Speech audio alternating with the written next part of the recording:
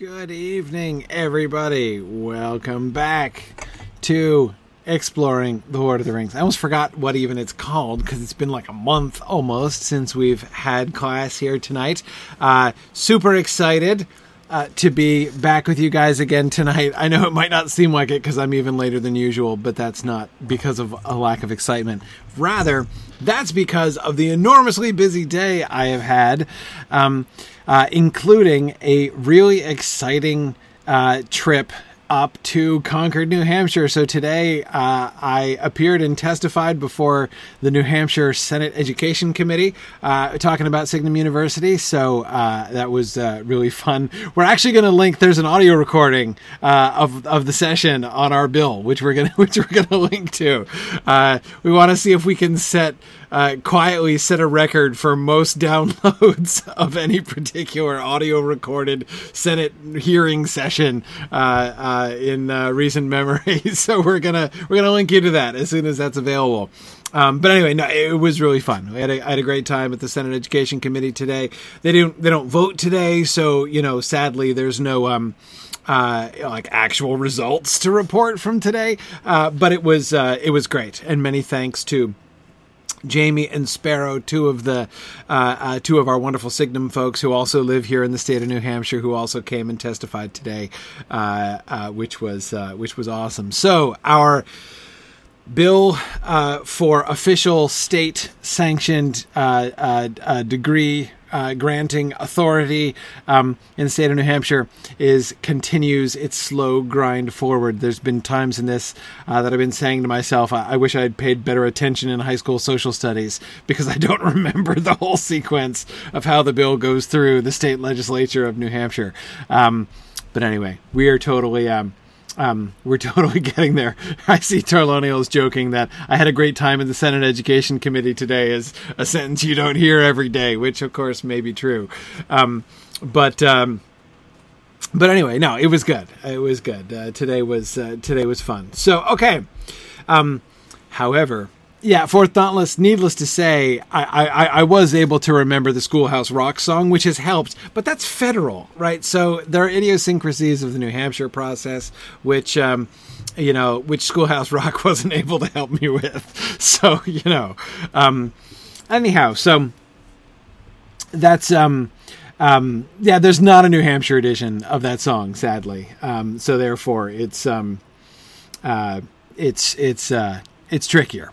It's trickier.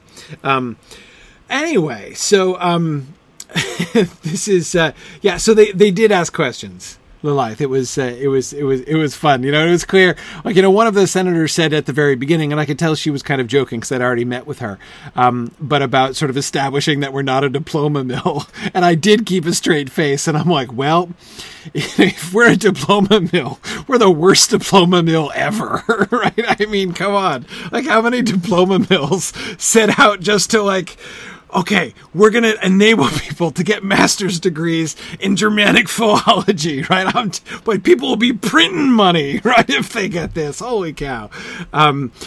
So anyway, no, it was, like I said, it was, the question was asked in jest, and I answered in jest, but it was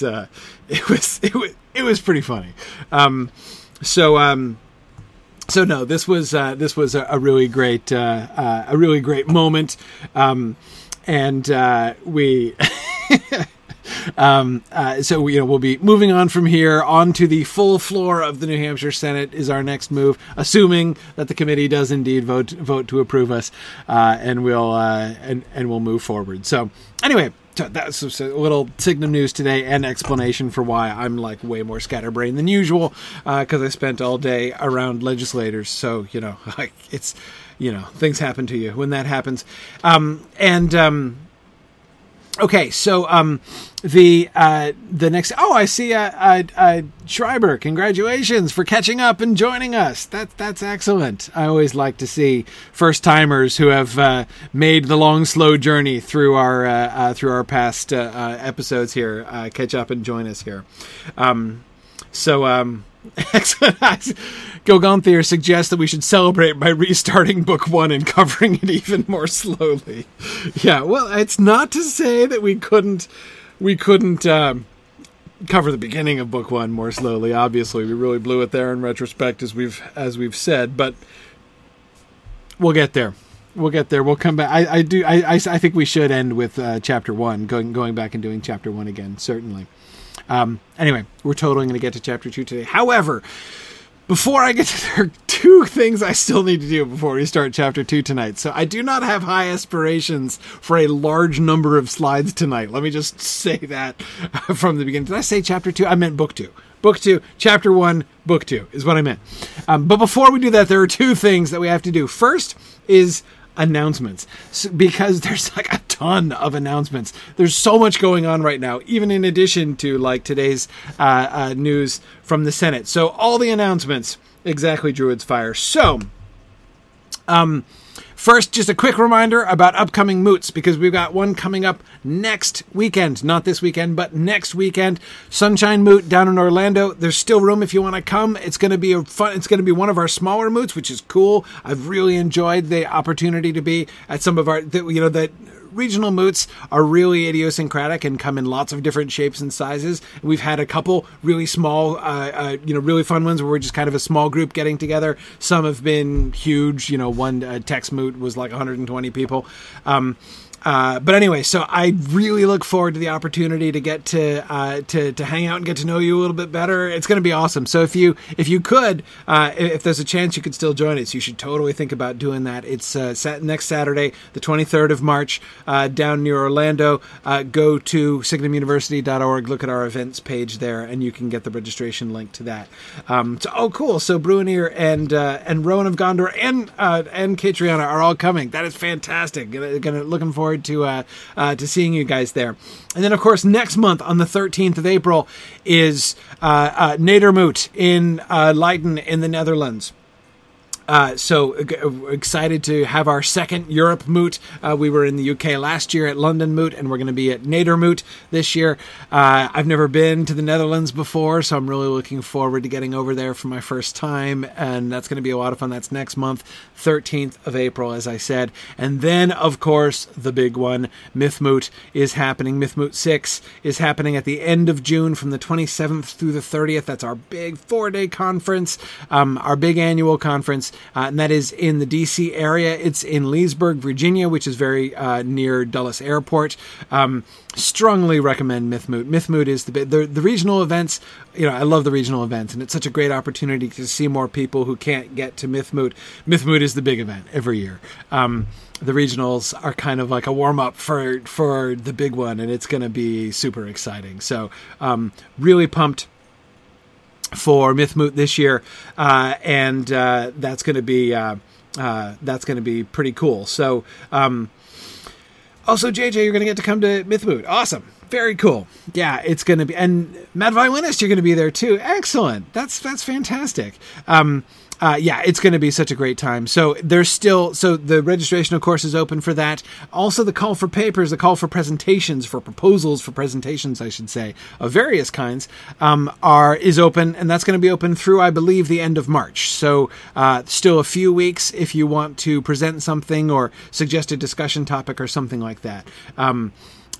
So it's and Trifle, that's a great idea. Trifle suggesting note to self. By which I mean note to somebody else. We need to put together a Mythmoot for Beginners guide. That's a fantastic idea. Somebody needs to post that on our Signet. Thanks, Sharon. I thought you were here. You were in fact the one that note was for, but I couldn't remember if you were. I didn't see you on the list right away here. So fantastic. Yeah. That's a great idea. Anyway. So that's big. Please keep that in mind, and I hope that you guys will be able to come there. Another quick announcement: we're having a promotion. We're having a sale on our Anytime Audit tuition for our Science Fiction 1 class through the 22nd of March. You can get tuition for our Anytime Audit for full access to the course materials for our Science Fiction 1 survey class. Our 2-part Science Fiction survey class by Amy Sturgis is just a brilliant survey of the development of science fiction from, its sort of early roots in the 19th century through through the 20th century. Just really wonderful immersion in the entire kind of development of classic science fiction. Really, really great class.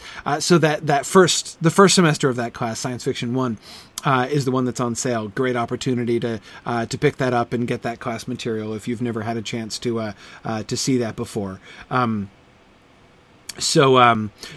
Kit, I see Kit is talking about. Kit is our organizer for our Massachusetts moot. Kit, we'll be in touch. We'll work on that, solidifying the date. I'm still thinking September would be awesome, right? Who doesn't like September in New England? So part 1 goes up through the golden age on science fiction, as Tug McGill is reminding me. Pretty cool.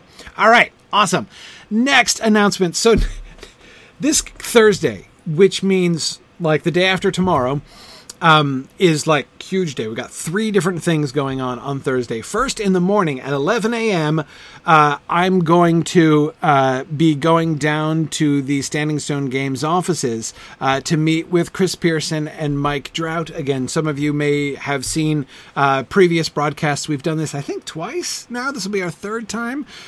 We're having our Geek Cast, as they call it. We're going to get together and geek out about Lotro and Tolkien and stuff. So Mike Drought and Chris Pearson and I will be down in the offices there hanging out, and we'll be broadcasting. I think we're going to be streaming on the official twitch.tv/Lotro stream, and that's 11 a.m. on Thursday morning. And then later in the day, we're having one of our thesis theaters. One of our students, Adam Mattern, is going to be presenting his material from his Signum Master's thesis, which covered C.S. Lewis's discarded image and its sort of relation to or manifestation in his space trilogy. Really fun topic. And then in the evening at 8:30 p.m., all these times are Eastern time, at 8:30 p.m. Eastern is the next edition of the Mythgard Movie Club, where they will be talking about Blade Runner, the new Blade Runner. They did the old Blade Runner last month, and they're doing the new one now. So all 3 of those things: Movie Club at 8:30, Thesis Theater at 6, and then the Geek Cast with me and Chris Pearson and Mike Drought at 11 a.m. on Thursday. And there's more.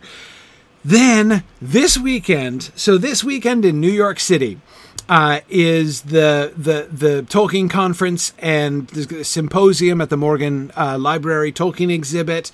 Bunch of things going on down there in New York, because there's a bunch of Tolkien stuff happening in New York this weekend, and I know some of you are probably going to be able to be there, I think. But in any case, because a lot of Tolkien folks are going to be there, we're throwing a special. We're holding. It's not exactly a moot. We're not doing a full moot because the Tolkien conference is already happening. But since everyone's going to be around, or since so many people are going to be around anyway, we decided just to hold a get together, which we're calling a moot up. So we're having a moot up that weekend. So the Saturday night, the 16th. Of March, that's this coming Saturday night. We're going to get together at a restaurant in New York. Just open invitation. Anybody who's there, if any of y'all are in New York or going to be in New York this weekend for the conference, come and join us.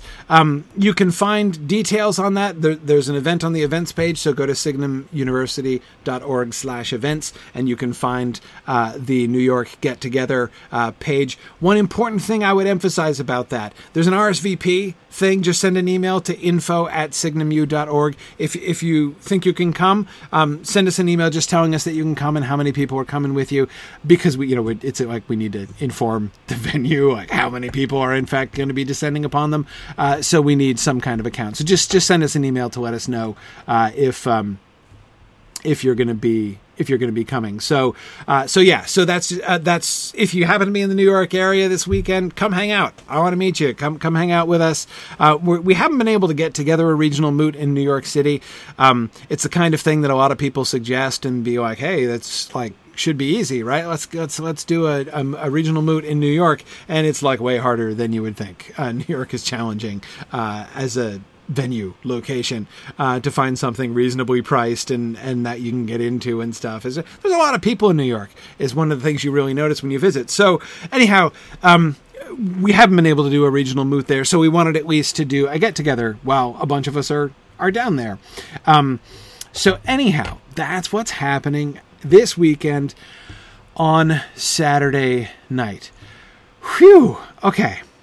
Those are the announcements. Oh, by the way, and also we have registration open for summer courses in our summer semester at Signum. So you should totally look into that too. So keep an eye out there. You can go to our registration pages, again, signumuniversity.org, to find our summer courses and sign up for those. Okay. Lots of things happening over the next few weeks. And I'm only putting a limit on them. I'm only going to talk about what's happening in the next 2 weeks. Okay. Phew. Now, I said we had to do 2 things before we could start book 2, right? One was the announcements, of which there were a ton. The second thing that we have to do is go back and answer some questions. Because you may remember last time we met, when we were finishing book 1, I had a few notes and queries from the discussion board that I wanted to talk about. But I put them after the passages because we had 2 slides left in book 1. And I was like, darn it, we're going to finish book 1 before I go away on vacation. So we, so I put the 2 slides first and the notes and queries after, and we didn't get to them at all. So I'm going to start with those because I wanted to make sure I addressed those, and then we'll seriously, we're actually going to start book 2 tonight. I'm really fairly sure, that is in fact going to happen. Okay. Good. When I said more questions than answers, I was talking about Frodo asking questions and Gandalf not answering at the beginning of book 2. And we might even get to that. Okay, so first, Brian Mason makes a great point, thinking he's, again, one of those people who's behind, but when he catches up, he will see that I've answered his question from way back, thinking about, remember when we were talking about why doesn't Gaffer Gamgee get influenced by the Black Breath? And he says, concerning the lack of Black Breath effect on the Gaffer, maybe this is something the Nazgul can control to turn on or off depending on the circumstances. In intelligence gathering mode, it would be advantageous to turn it off. Really great point. I don't think that's something we really talked about, but of course to me that makes a whole heck of a lot of sense, right? If you think about the Black Breath as just some kind of unconscious emanation from the Nazgul, right? It's just like it's like Nazgul BO or something like that, right? It's just like, oh man, there's a Black Rider in the room, right? The Black Breath is reeking in here. If you think about the Black Breath that way, it does make, especially some of these earlier passages with the Gaffer, with Farmer Maggot, remember, all of that stuff gets kind of hard to understand how they're not affected by this. If we think of it as a more conscious effect, right, that the Black Breath happens when they are actively trying to influence someone, right, in this way, or to dampen their spirits, if not outright dominate them. Luke says, honey Gaffer, don't care. That is, of course, the other option, right? That they have the Black Breath on full blast, and both Gaffer Gamgee and Farmer Maggot are like, hey, whatever, back off, man. It's possible. It's possible. And as Kuno is pointing out, the hobbits are very resilient, right? I mean, it's possible, but I don't know. I gotta say, although the hobbits are very resilient, and certainly we've, focused on how, even thinking from the Witch King's point of view, how frustrated and even a little bit creeped out he must have been about how, bossing these little, soft, dorky little people around, it just was not going according to plan, right? But nevertheless, just simply the idea that it would just kind of roll off them and they wouldn't even notice that it was happening.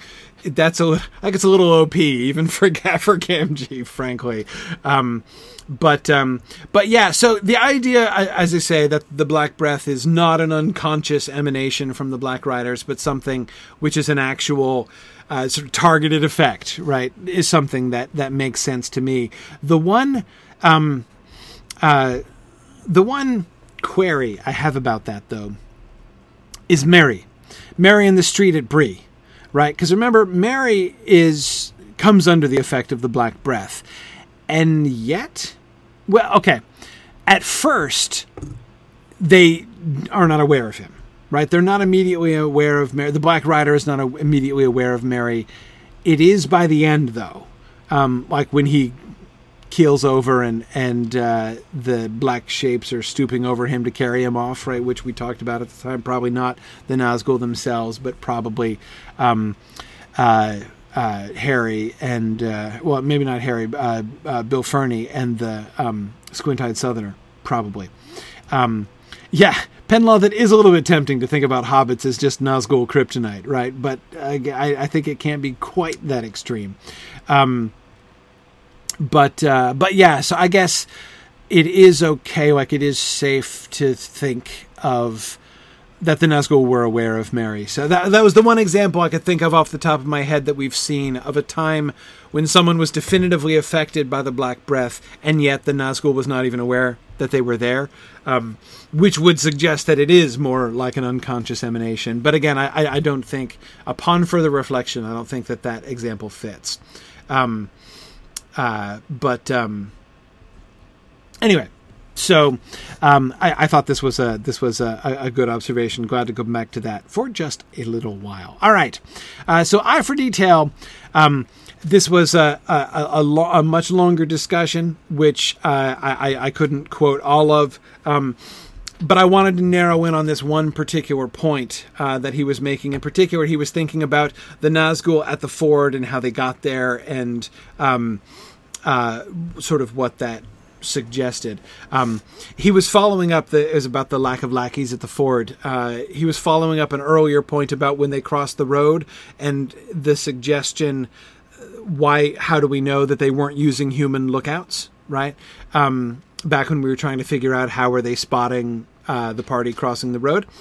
And I believe Eye for Detail was in the maybe they do have human scouts. We don't know that they don't, right? It's not mentioned, but it's not explicitly denied either. And it would make sense having used humans in, like if they were, like dragging Bill Ferny along with them to make him continue to serve them, like, that could happen.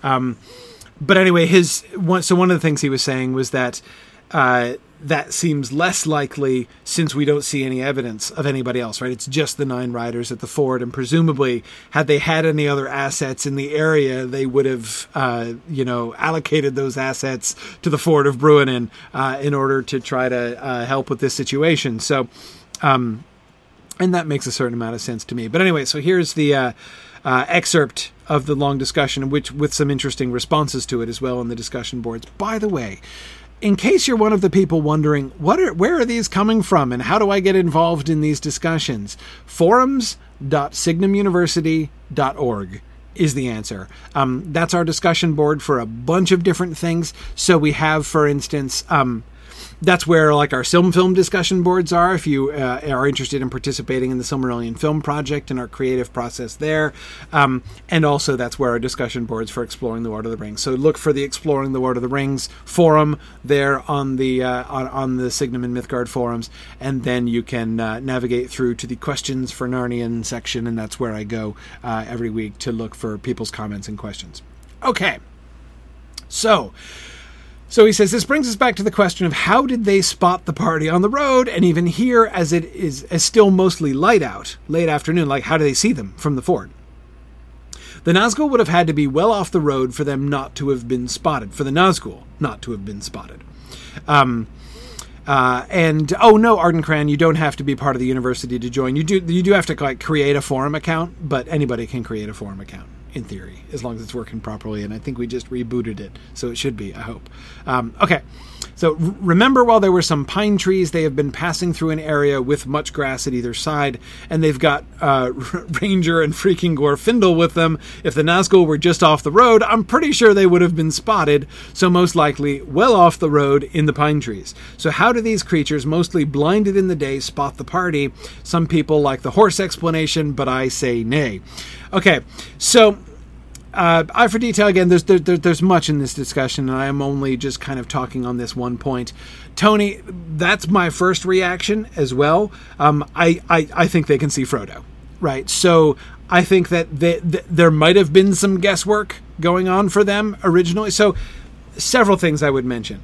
Number one, these the riders who are at the ford, like the 4 riders who come out from the ambush right up ahead, I think those have been left there. I don't think that they crept around from behind.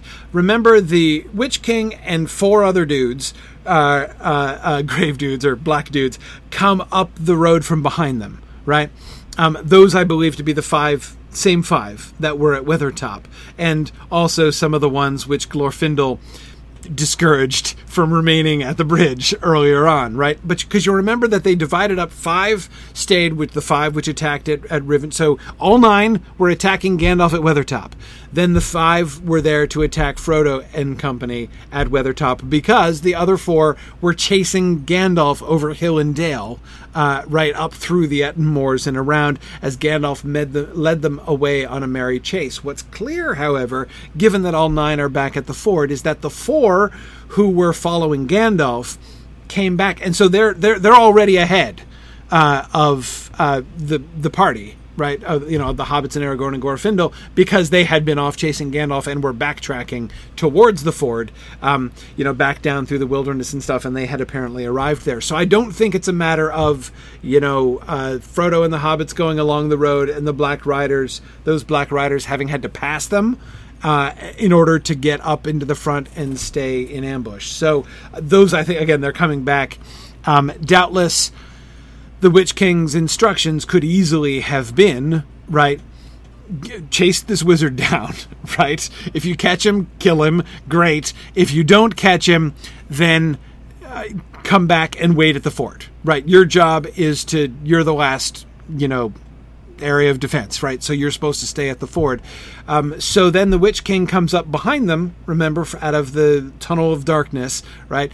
The Black Rider comes out with the 4 others with him, and he cries out then in his terrible voice. So he signals to the 4 that are up ahead. I suspect they are pretty far off, but again, I don't think they're traveling, they're flanking them. They're pretty far up the road, and then they're galloping out of their hiding spot towards Frodo and the ford, right? And of course, they must be far enough off. They can't be right next to the ford, right? Or else they'd already be there. They're racing Frodo to the ford. So here's Frodo coming across, and here's the Black Riders coming down, and they don't make it quite there in time. Right? This will all become much clearer when we reenact the flight to the ford at Mythmoot this year. So that's why I think. So I don't think that's why I don't think there's a question of like, are Glorfindel or Aragorn going to spot them, because they're already ahead, they're already in ambush, and they don't have to see in order to come out, because the Witch King shouts, and they can hear him and know to come out. And here, Tony, is where I agree with what you were saying before. Once they break out of their ambush and are galloping towards the ford, they can see Frodo can see them. They can see him, right? Clearly. It is clear that they can see him clearly, right? Just as he can see them clearly. I don't think there doesn't seem to me to be any real question about that. So just as Frodo no longer needs to be wearing the ring in order to see their faces beneath their hoods, I have every reason to think that they don't need any help from their horses to spot Frodo. I suspect that, I don't know, thinking about what that would look like from the Black Rider's point of view is a little bit interesting, right? Would they just see Frodo? Would they see Asfaloth? Right? Would he be visible to them because he's an elf horse? Can they see elf horses? Does Asfaloth exist also on the other side? Is he a shining light or maybe a white flame, a flash of white flame to their eyes? Yeah, I'm not really sure, right? But anyway, so those two things seem to be enough to explain their motions at the ford. Mike is saying it must be a pleasant recollection of their early days. I haven't actually seen anything in centuries, right? Well, presumably they've seen other wraithified things. Mike, here's my question. I wonder what Gollum looks like to the Ringwraiths, right?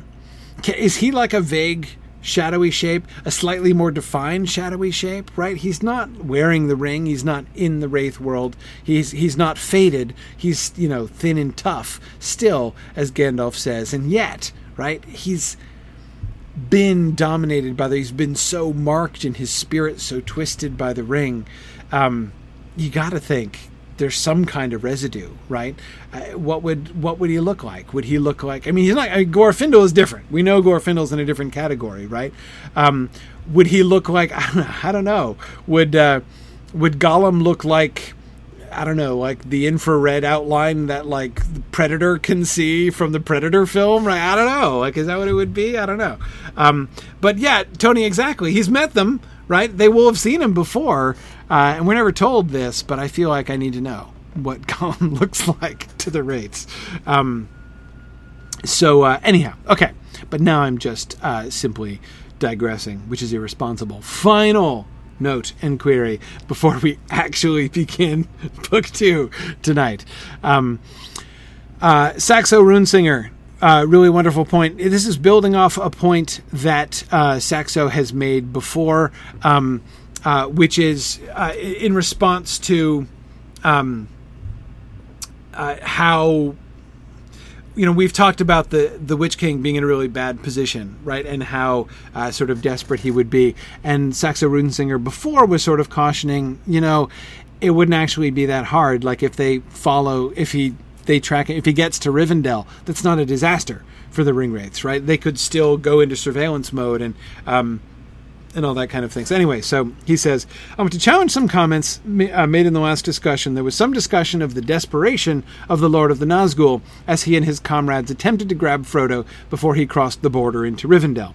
I know that the Ford of Bruin is also known as the Ford of Rivendell and that Elrond controls the river, but keep in mind that there is still more than 20 miles between the liminal zone of the Ford and the Valley of Imladris. So I might argue that saying that Frodo will be safe from pursuit once he crosses the river might reflect more about the barrier of the flowing river than it does about the boundary of Rivendell/Fairy. So just to pause on that one for a second, that's a good point. And we've sort of talked about that, how like Frodo doesn't think that he's safe and he's probably wrong, but he's not totally wrong, right? Anyway, so there's... I see that, but I still think it's fairly clear that the boundary of the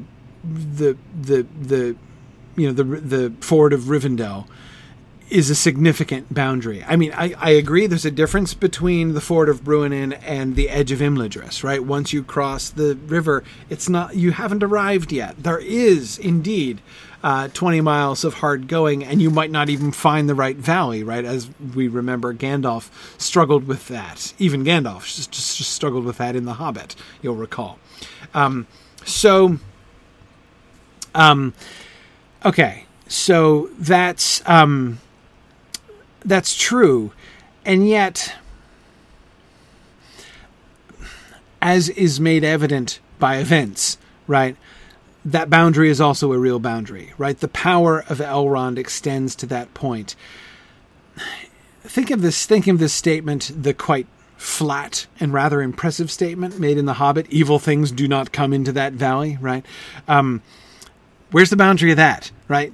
Do evil things not come as far? Like, how close to the valley exactly are evil things permitted to come? Is this the boundary, right, across which evil things are disinvited, right, from Imladris? The fact is, you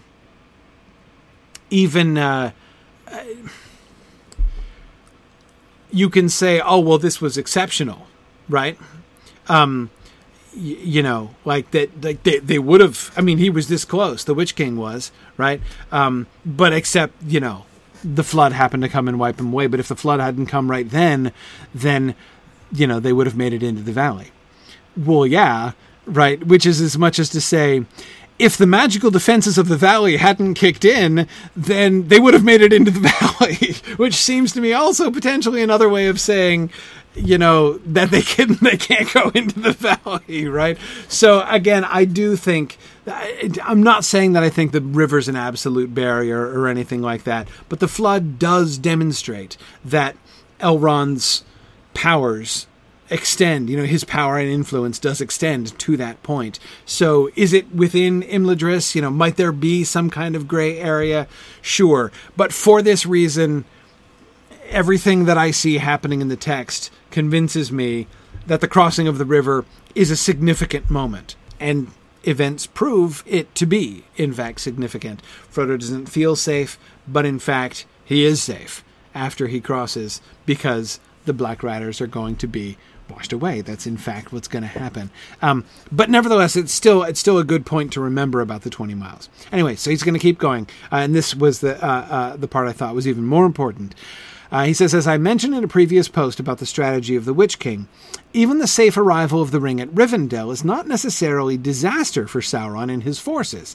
Yes, of course, they would like to get the ring sooner versus later, but they can afford to wait a day, a year, or an age to get it back in their possession. Even if a powerful claimant of the ring can be found in Rivendell, which it could, easily, right?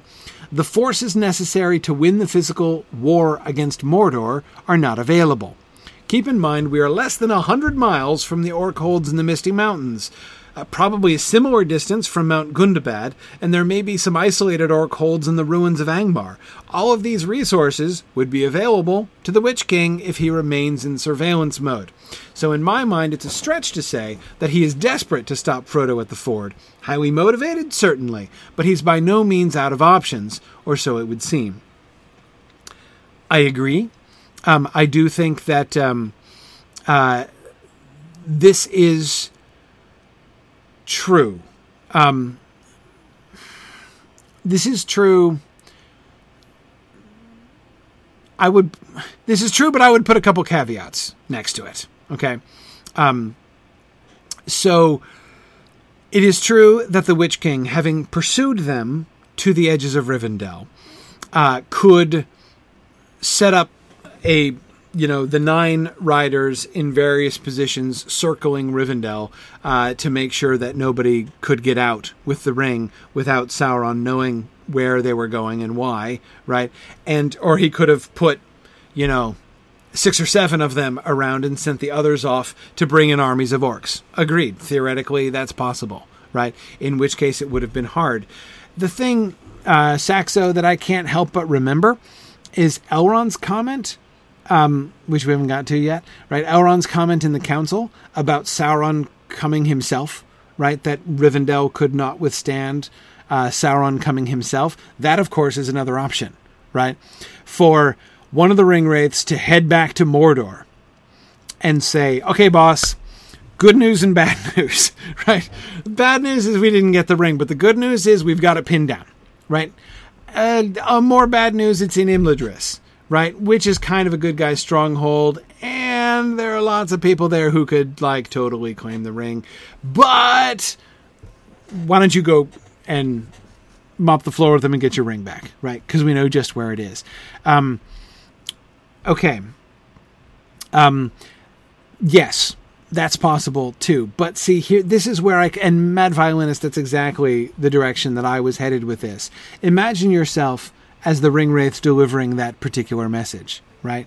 What are you thinking, right? I think you're not happy to deliver that message, right? You don't want to tell the boss that you've lost the ring, or rather that you've lost the ring into Imladris, where apart from Galadriel, literally every non-Galadriel potential ring wielder, if Sauron were making, a list of all of the people in Middle-earth, Luke is asking, what's the Sauron equivalent of a Vader force choke, right? Yeah, something like that, exactly. If Sauron were to make a list of every single person in Middle-earth who could wield the ring against him, right? I mean, everybody except Galadriel on that list is in Imladris right now, right? I mean, maybe Denethor, I guess Saruman, in theory, right? Trifle thinks that Celeborn could wield the ring, which is adorable, right? I have my doubts. Personally, I think Celeborn's not assertive enough to wield the ring. Círdan, okay, Círdan. All right, so Círdan, Galadriel, maybe Denethor, and probably Saruman. Okay, so there are four people in all of Middle-earth, but there's more than that there in Imladris, right? There's Elrond, who's got to be at or near the very top of his list. There's Gandalf, who's got to be at or near the very top of his list. There's Aragorn, whom he doesn't know exists yet, but if he did, would be high on top of the list, right? There's Glorfindel, right? So, I mean, it's, and presumably there are other elf lords. I mean, I'm guessing that Gildor Inglorian could probably wield. I mean, he's a Noldo of no insignificant stature, right? So that is to say, there are probably other members of Elrond's household who could do it. Tarloniel suggests Arwen. Absolutely. Why not? Right? So anyway, the point is, I would be willing to concede that the ring arriving at Imladris isn't a disaster in the sense of like game over, like they have completely failed and they just have to go back to Mordor. And you're right, Cecilia, they are going to go back to Mordor and report that it's there, and they don't even have it pinned down anymore, right? But yeah, they do have to kind of slink back and do exactly that. Anyway, so again, that can't have been a fun conversation. I don't think that Sauron would view it as anything. I mean, he does not want a new Ring Lord to arise. When we hear Gandalf talking about that in The Return of the King, right? When Sauron is kind of making contingencies, like he's looking for a time of strife, when he thinks that Aragorn is the new Ring Lord because of Aragorn's, boldness in looking into the Palantir and all that kind of thing. That doesn't mean he's happy about it. That doesn't mean everything's going according to plan, right? Sauron has some moves he can still make. He's not going to give up. He's not going to run away from Aragorn, even though he believes or suspects that Aragorn could potentially wield the ring, right? So he's Sauron still is going to act and still could conceivably win. But it's not like this is what Sauron wants, right? So Mad Violinist, back to the comment you made, the Mad Violinist was saying that the thinking that says like, well, maybe they'll take it up, maybe they won't take it up. Sauron putting himself into the minds of his opponents and imagining what they would do when the Ring of Power comes into their possessions. Gandalf does say that's a weak point of his, right? He doesn't get the way that they look at things. So he is going to assume. He's got to be assuming. And this is interesting to think about because I think often we don't think about this way. Once the Nazgul get back there and report this to him, he's got to be thinking that, right? He's got to be thinking that. He's got to be thinking that this is their move, right? The ring is in Imladris. Great. The ring is in the hands of like at least half of the people I would most not want it to be in the hands of, right? Great. So, which one of them is going to take it up? That's got to be his only question, right? One of them is going to be taking it and is going to be coming against me. So that's why his reaction when the Nazgul come back is to start making quick preparations for war, right?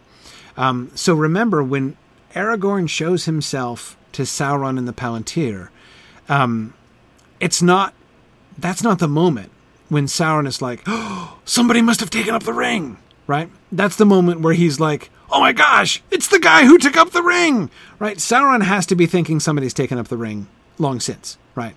Somebody in Rivendell took up the ring. And now he's got to figure out who is it?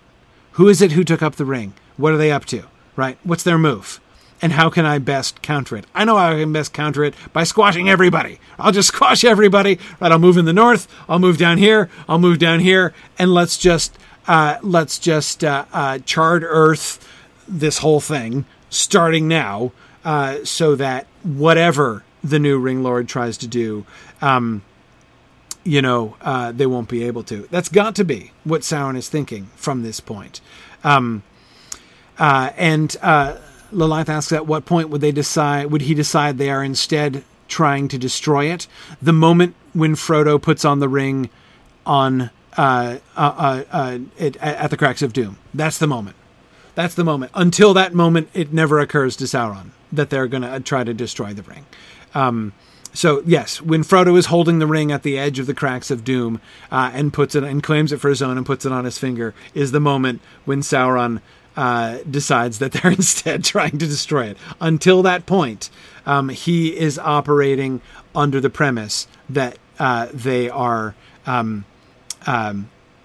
they're obviously going to use it against him. I mean, it's a complete no-brainer. It's the only thing to do.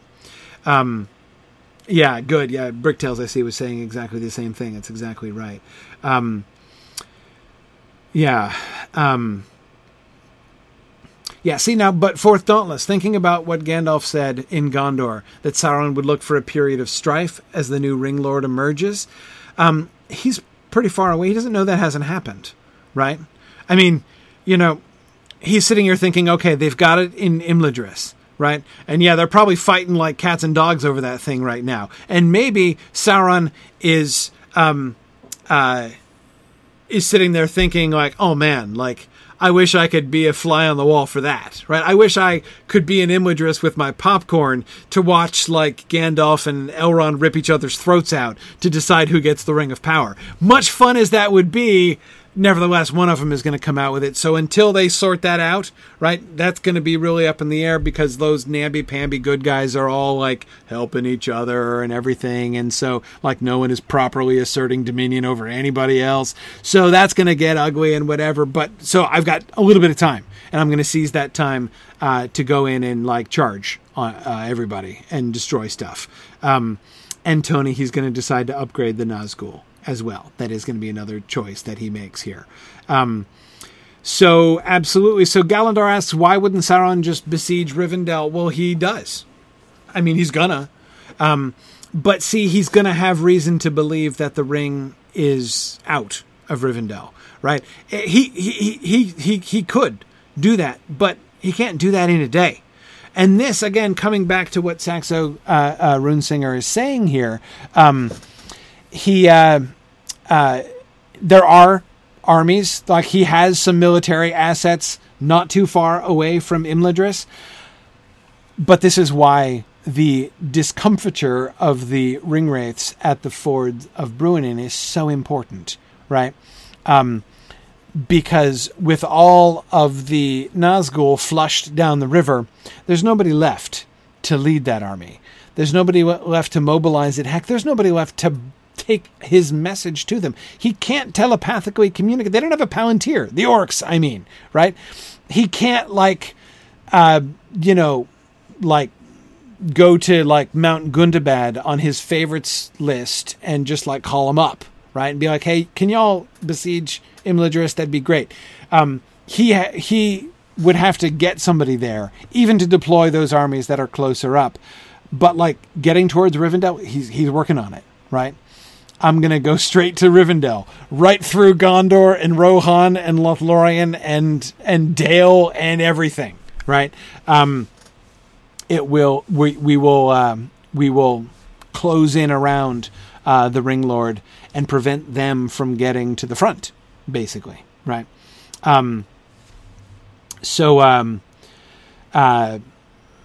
Anyway, yeah. So yeah, I think he's like besieging Rivendell is basically the plan. Remember, he did that before. That's old, right? He besieged Rivendell in the Second Age. He knows just how, right? It didn't pan out so well the first time, but he does know how to do that. But again, to do that, he's got to get his armies into Eriador, and he doesn't have the capability for that. And so you'll notice by the time it comes to it, by the time the war begins, he will have had enough reports, right? There will have been enough rumors of what's going on for him to say, all right, something's on the move, right?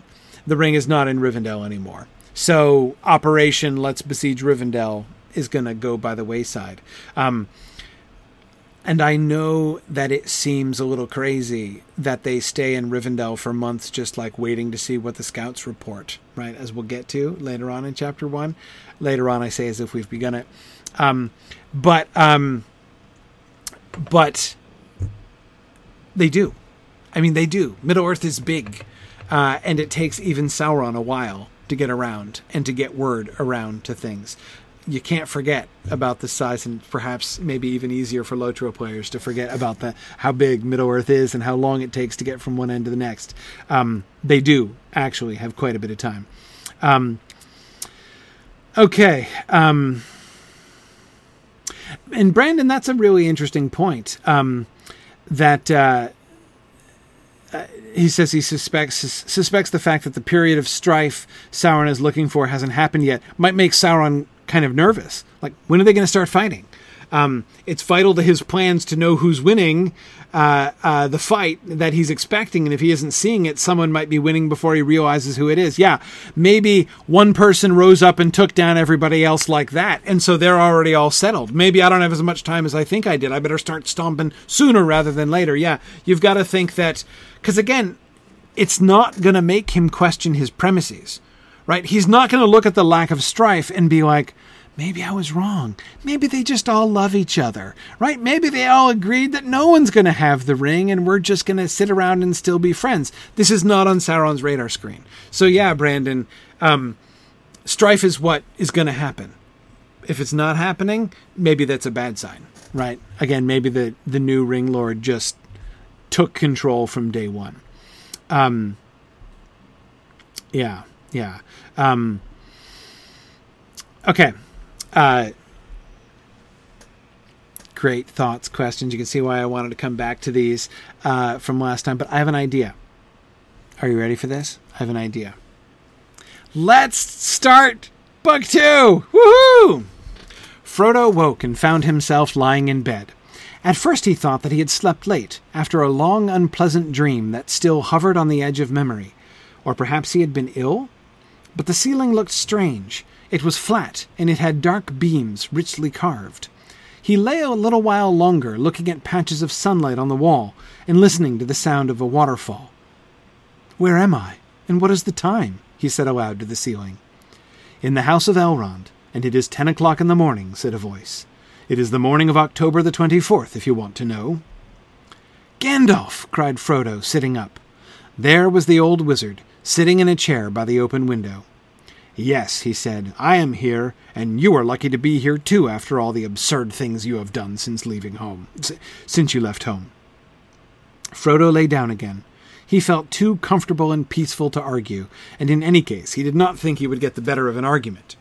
He was fully awake now, and the memory of his long journey was returning.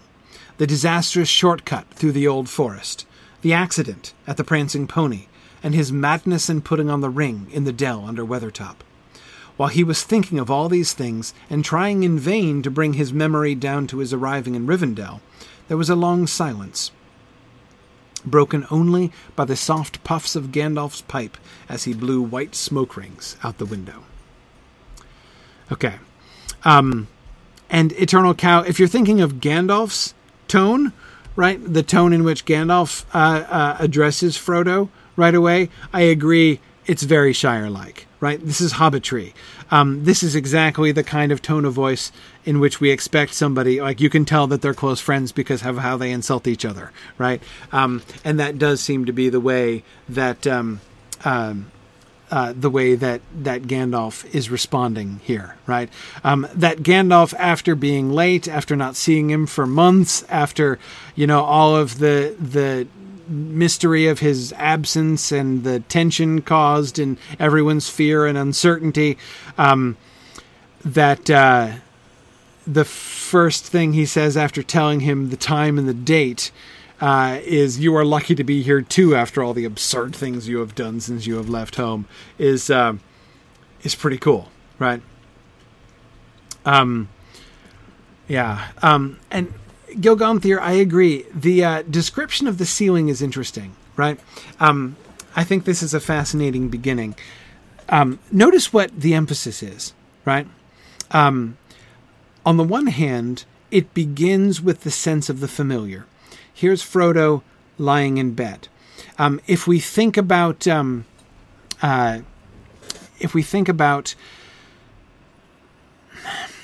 I don't like to use these terms because these were Hobbit terms, not Fellowship of the Ring terms exactly. But if we think back for a second to the terminology I emphasized in my Hobbit book, right, about the Took and Baggins thing, right? Again, Took versus Baggins is no longer the major theme in the Fellowship of the Ring, as we talked about before, a long time ago now, a couple years back.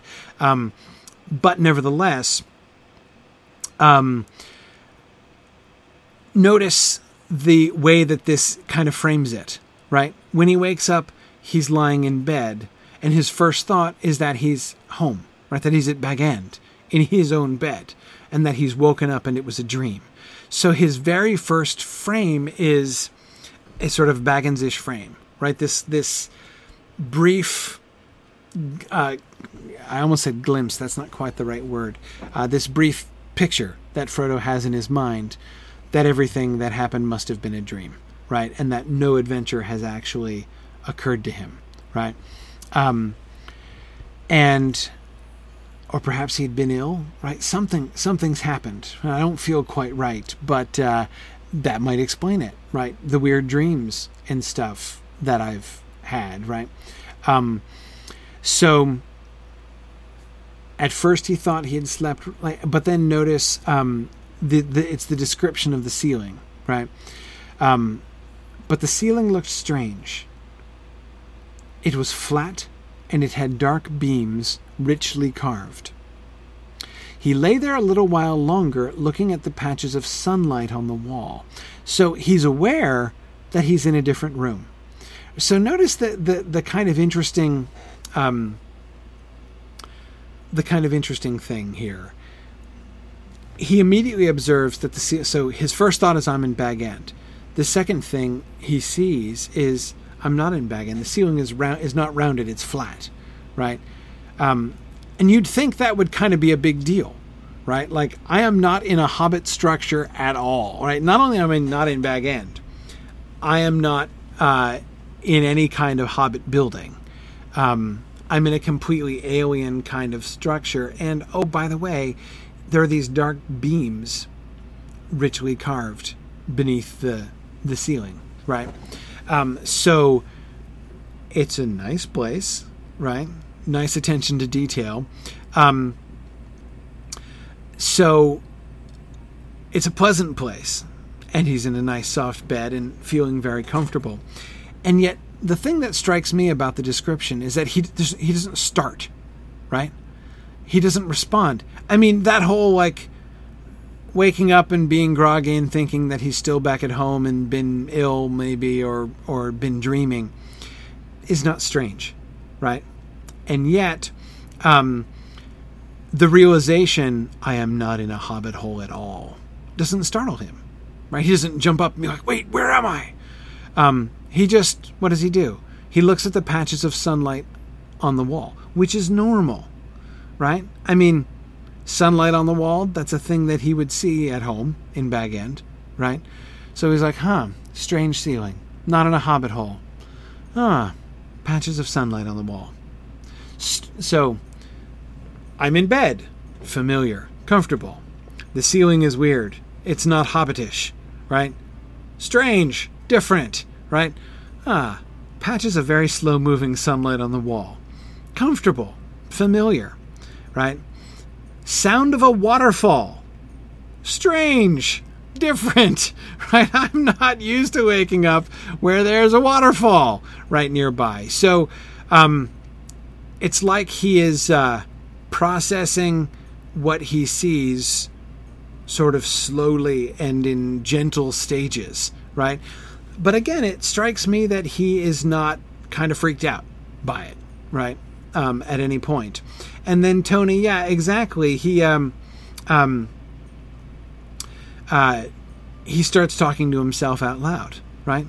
Where am I, and what is the time? He said aloud to the ceiling. Now, I don't think that he said that aloud to the ceiling because he expects to be answered by the ceiling, right? I think he's just talking to himself. he seems to assume that he's alone in the room, right? And so he starts talking out loud. Where am I, and what is the time? He said aloud to the ceiling.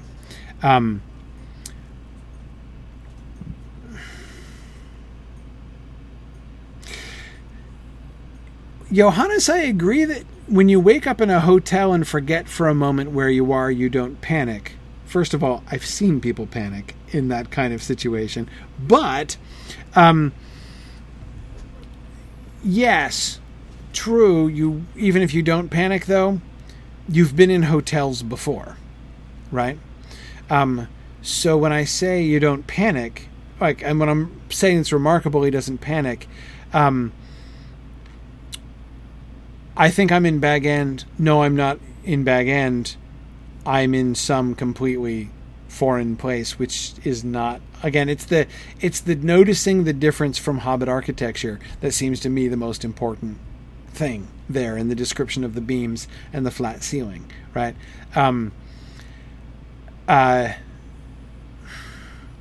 I think Johannes, I would suggest I would turn it upside down, right? That is, I would say, if I woke up and looked up and the ceiling above me was rounded, right? Was curved, tube-like, right? I'd be a little freaked out, right? Not just because I didn't remember where I was, but I'm like, whoa, I'm in some completely different kind. This is not a normal building. Not only is it not a building not only is it a building I don't remember getting to, right? And not only is it not my house, right, and my bedroom, but this is like alien architecture, right? I am somewhere the like of which I've never been before, right?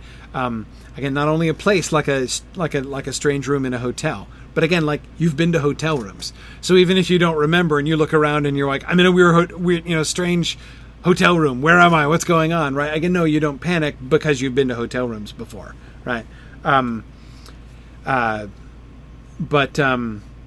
Anyway, several people are saying that, of course, he should be able to smell the elves. So, that's presumably comforting. Eternal Cow and Zephin are wondering if there is some kind of calming spiritual aura about the place as part of the healing process from Elrond. Is he still, at least in a sort of psychological or spiritual way, slightly sedated, right? Maybe.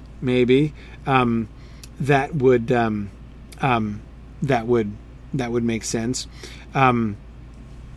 And I agree, Kit. He's comfortable, so he's not in the hold of the bad guys. And I forget, somebody was earlier contrasting this to when he woke up by himself in the barrow, right? And certainly, this is a very different experience from waking up in the barrow, right? No question. Fort Dauntless says, where am I seems a normal question to ask yourself because maybe you could figure it out. What is the time is just odd. Well, it is Fort Dauntless, except this seems to be what all hobbits ask as soon as they wake up, right? That's, like, when you watch this, when we see a hobbit groggily awaking from sleep, the very first question they are dominantly likely to ask is, what is the time? Yes, Trifle, that's exactly what Sam asks when he wakes up at the fields of Cormallen. It's exactly what Sam asks when he goes to sleep at the dawnless day, right? And he wakes up and it's dark already. It's what is the time is this what didn't somebody ask that in Three's Company already? It's not what I would ask either, probably, but that's we have lots of evidence to say that, and several of you are also pointing out that the question is probably ultimately mule related. So, yeah, that seems likely. And although they do, as Tony reminds us, actually have clocks. Remember, Bilbo has a clock on his mantelpiece. Now, Lalife, thank you for repeating that comment, because I wanted to come back to that, but it was a long time ago now. So Lilith is interested in the phrase, the unpleasant dream that still hovered on the edge of memory. She's interested in that phrase, like he's coming into consciousness and also feeling the effects of being rescued from the Wraith world. Yes, his body has not only been brought back from close to death, right, but his spirit has been brought back from, the frontiers of the Wraith world. This is a big deal. So the long, unpleasant dream that still hovered on the edge of memory is interesting. So hovering on the edge of memory just suggests, again, literally it's talking about his memory, right? So it just means he can't quite remember it. It's hovering there on the edge, so he can kind of tell it's there, right? He can tell that it is an unpleasant dream. He doesn't remember anything about it, but he knows it was unpleasant, right? So again, he can kind of tell that it's there, but it doesn't provide him any details. There's no narrative attached to it in his memory. But nevertheless, Lilith, I agree. To me, that phrase is especially interesting when we think back to all of that discussion we had at the end of chapter 11, at the end of book 1, about boundaries, right? Borders. The edge of his memory seems like an important boundary also, right? And that is a frontier that he is only slowly crossing. And Lilith, I think that you're right to find that an important kind of suggestion, right? He is crossing a frontier again. Remember the last thing we saw was it felt like he was being drowned along with his enemies, right? And one of the things we were pointing out there is the significance of them being grouped together, right? Him and his enemies, it's like he has crossed over to the other side of that boundary, right? So he crossed the river first, but he sounds like he does cross or nearly cross that other boundary, right? That spiritual boundary that he was so close to the edge of before as well. So again, he's come back, right? He's crossed back around that. And so this vision, this image, right, of the long unpleasant dream hovering on the edge of memory. His memory can't access the stuff of what, there's a lot that he can't access in his memory, right? He's still trying to return to that. But I think that seems to be a kind of, like synecdoche for how he is returning in spirit and wandering back in spirit. Yeah. Anyway, I think it's interesting. And is the memory loss a consequence of the healing? Well, no. I mean, some of it is just because he was unconscious when it happened. Like, he doesn't remember coming to Rivendell because he didn't. He was unconscious then, so why would he remember it? So some of the holes in his memory are because he has been comatose for a while now, and he has no memories from that time. So some of that is very, very simply explained in that way. But some of it does seem to be because his recollection of the experience that he was in, it's fuzzy now because he was fuzzy, right? Because he was crossing over. Yeah,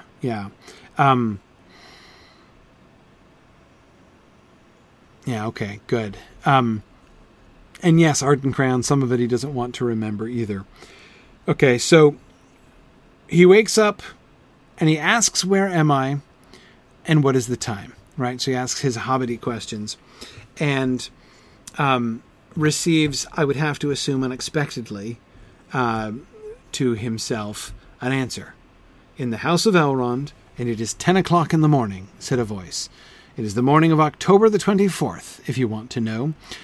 So he is given an answer by the Shire clock and the Shire calendar, and an answer which, of course, started with the excellent piece of good news that he's gotten to the place that he was heading, right, in the House of Elrond. Here I am tempted to recall the discussion we had about Glorfindel's identification, right, about how he dwells in Rivendell, right? You are in the House of Elrond, right? It doesn't say you're in Rivendell. Let's go to Rivendell. When we get to Rivendell, that's been the primary sort of force and reality of the Hobbits' lives for quite a while now as they've been traveling, and through all of this very tense time. But that's not what Gandalf says, right? What he emphasizes is,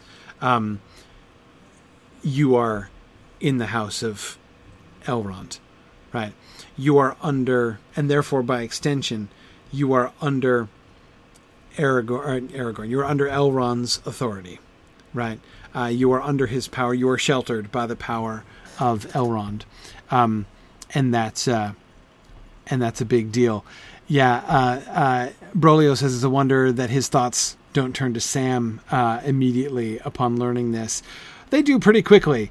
And of course, his very first reaction is, "Oh my gosh, it's Gandalf!" Right? But as soon as he gets past that, he does inquire after Sam. So he is very quick to think about Sam. Yeah. So Lilith, Gandalf is being pretty gentle with him here at the very beginning, right? He just answers his questions, and answers his questions in a pretty reassuring way, right? First answer, you're safe, right? You're not only in Rivendell, you're in the House of Elrond, right? Nothing can get you here. And it's 10 o'clock in the morning on October the 24th, if you want to know, right? I'm going to give you a bonus. I'm not going to tell you where you are and what's the time. I'm going to give you the date, too, which you didn't even ask for yet, right? And then Frodo sits up. Gandalf. There was the old wizard sitting in a chair by the open window. The description of Gandalf as the old wizard is interesting, right? Remember Frodo observing at the beginning of chapter 2 when he sees Gandalf for the first time in like 9 years? He says to Gandalf that Gandalf looks just the same as ever, but he's lying. He's being polite. Gandalf doesn't look just the same as ever. Frodo privately thinks that Gandalf looks older, right? More worn with care. And so, I think it's really interesting that he's described as the old wizard. Some of that might be a sort of a phrase of comfort and familiarity, right? Now there's the old wizard, right? That is to say, it's like everything is right with the world again, right? There's the old wizard sitting by the window, right? It's just like it could have been back in the day had he been sick back in Bag End and woken up to find his friend sitting sitting next to the bed, right? No big deal.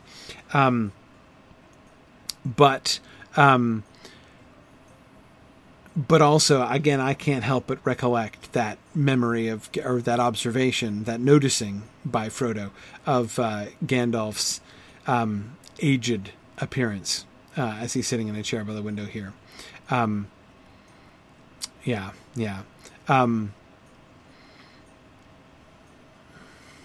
Hawthorne, he doesn't get called Old Wizard in The Hobbit, but he does get called Old Man. In fact, he's introduced as a little old man. But again, it's hard to carry over Hawthorne too much from The Hobbit with the descriptions of Gandalf, because Gandalf's character has grown and changed a very great deal since The Hobbit. So he's not really, in Tolkien's mind, the same character. That is, the character of Gandalf the Old Wizard now is not really anywhere in a similar place to where he was in 1930-ish, when Tolkien sat down and wrote the first drafts of Chapter 1. Mike's pointing out that Elrond grudgingly allows Gandalf to smoke indoors, but only next to an open window. It does kind of look like that, doesn't it?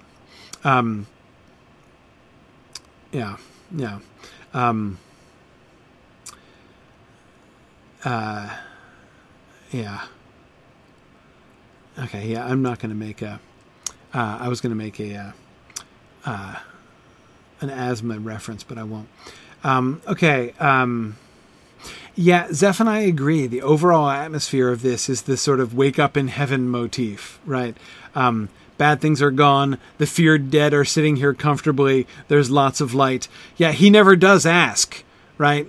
Like, wait, am I dead? Right? Is this, did you die and that's why you didn't come and now I'm dead and I'm in heaven too? Yeah, there's, that doesn't seem to be thrown out here as like a viable interpretive option. Like if we do think that, we're not really permitted to think that for very long. But Zephan, I don't want to, that doesn't mean I disagree with you. There's almost that atmosphere. And remember, Tolkien's going to play on that, something like that at the Field of Cormowen, right? When Sam sees, resurrected Gandalf again, he's going to ask, is everything sad going to come untrue? Sam has got to be kind of wondering until he sees Frodo's maimed hand. Am I in the happy place where all sad things come untrue? Right. Now, I'm not going to get too distracted into the question of do hobbits believe in an afterlife or something like that, because it doesn't matter. The point is, we readers are familiar with this concept, right? So I think if it's not that Tolkien is suggesting that Frodo might suspect that. Exactly that. Like, I am in the heavenly afterlife, right? But rather, well, Zephan, what I like to say with things like this, it smells like that, right? It has some of that atmosphere to it, which can itself therefore be almost, especially given what we saw of Frodo. We ended book 1 on a cliffhanger, right? Frodo collapsed and seemed to be like, did he drown? Was he taken? Like, is he gone over into the shadow world permanently? Is he going to wake up dead, or is he going to wake up a wraith? Right, in book 2, and this could be right. This could be him waking up dead, right, at the beginning of book 2. So anyway, yeah, I do think that's. There is a sense in which that's so. Yeah, exactly. Tolkien, as Zephan says, is intentionally playing on the reader's expectation, and then of course he doesn't fulfill it. It's not, in fact, heaven. Yeah, no, I agree. That makes a lot of sense to me. Yeah, and I agree, James. There's still a lot of book in your right hand, right, as you're reading, to suspect that he's quite dead yet. But yeah, exactly. Good. Okay. Yep. Not going to, the question about hobbits in the afterlife, we'll consider that at another time. That would be a good Grifflet question to talk about during my Grifflet stream. Let's chat about hobbits in the afterlife, during Grifflet this Friday. That would be good. Okay. The Old Wizard. That's all the further we got there. And you're lucky to be here too, after all the absurd things you have done since you left home. And we've talked, of course, about the tone of that, which is not insulting, but reassuring, right? Not only is his friend there, his friend is there and acting normal, right? That's how friends act. That's how Gandalf treats him. Gandalf is back and nothing is changed, right? Nothing bad has happened. And so, yeah, in its way, Tony, I think that the joking here, the hobbitry here is part of the kind of domesticity of the scene, right? Definitely.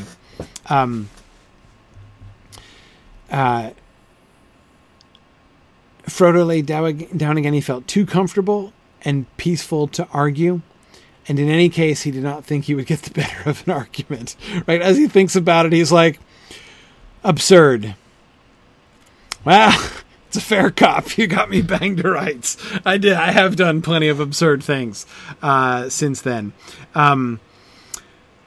Yeah, Tony, it is interesting to think, how exactly would you do Gandalf if you were an actor portraying Gandalf, delivering that line, right? How would you do it? Deadpan or with a wry smile? I think deadpan, right, is how I would do that too. Yeah, I think that would be the tone. But look at his review of things, right? As the memory begins to return, right? As he begins to go back again in his mind over the journey that he has been through on the way there, look what he thinks about. The disastrous shortcut through the old forest, the accident in the prancing pony, and his madness in putting on the ring under the dell in Weathertop. Now, there are a few things that those three incidents have in common, right? One, of course, is he put on the ring in all three places, right? So there is something... there is something that is an interesting trend, right? They do all occur before he got stabbed, JJ, which there's a lot of the journey post-stabbing. So I wonder if the things before he was wounded are still more clear in his memory. That seems quite likely. The ring is likely on his mind, and so the fact that the ring is similar there. But the other thing that I would point out, all three of those things were things that he himself did. Not things that happened to him, right? Choices that he made, right? He chose to take the shortcut through the old forest. That was his initiative, right? That was his proposal, and the others went along with it, right? Mary, remember, was like, it sounds pretty desperate, but I think we could pull it off, right? Fatty Bolger was like, you must be insane. That was his leadership that led them into the old forest. The shortcut through the old forest. The accident at the prancing pony was on him, right? As Aragorn emphasized at the time, right? What did you do that for? And even though it was an accident, even though he didn't intend it, he did put his foot in it, or shall I say your finger, right? And then, of course, his madness in putting on the ring in the dell under Weathertop, for which, afterwards, he was rebuking himself for weakness of will. So anyway, I do think that he is thinking specifically about the absurd things you have done. Again, not the incredible things or the unfortunate things or the terrifying things that have happened to you, but rather think back over the things that you have done, things that you are responsible to. Ask yourself if those things are a little absurd. And I think you will agree with Gandalf that they kind of are. And Zephin, you're right about those first two incidents having quotation marks, right? The hobbits did rationalize them, which is true in some ways, right? It was a shortcut. It wasn't a shortcut. It was a disastrous long cut through the forest, right? Yes, it was an accident, except I wonder, as Strider says, right? It was an accident from Frodo's point of view, but probably not from other points of view, right? But you're right, Zephin, the madness in putting on the ring in the dell under Weathertop is something that he confronted right away, right? And I agree, Brolio, hindsight is always 20/20, right? So looking back on it, he can now clearly see that those were disastrous decisions, even in some cases, perhaps absurd decisions. But I agree, it's a little hard under the circumstances, given how much he knew and didn't know, right?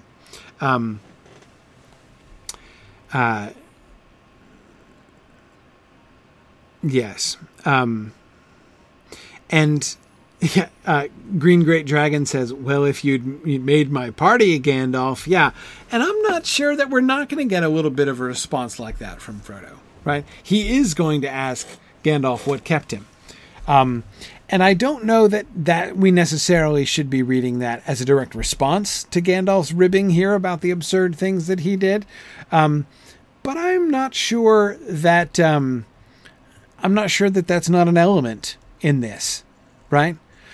Yeah, boy, I sure haven't covered myself with glory, right, on my way here. But speaking of which, where have you been, Gandalf, right? I'm not sure that there isn't at least a little bit of an element of that there. Yeah. And now, Fourth Dauntless and Bricktails, I rather agree with you. The Old Forest looked disastrous at the time, but yeah, it does kind of work out okay, right? It's not bad. It was not bad to have done. It still wasn't a great choice. It was still in retrospect, an absurd decision, which they were only saved from twice by good fortune, right? By chance, if chance you call it, as Bombadil would say. In retrospect, still a bad decision, though in retrospect, it also kind of panned out in some ways. So, I agree. Hawthorne is saying the same thing, that it did turn out to be a kind of catastrophic mistake, right? Sort of, well, not a Felix culpa exactly, but a fortunate absurdity, right, on Frodo's part. Definitely.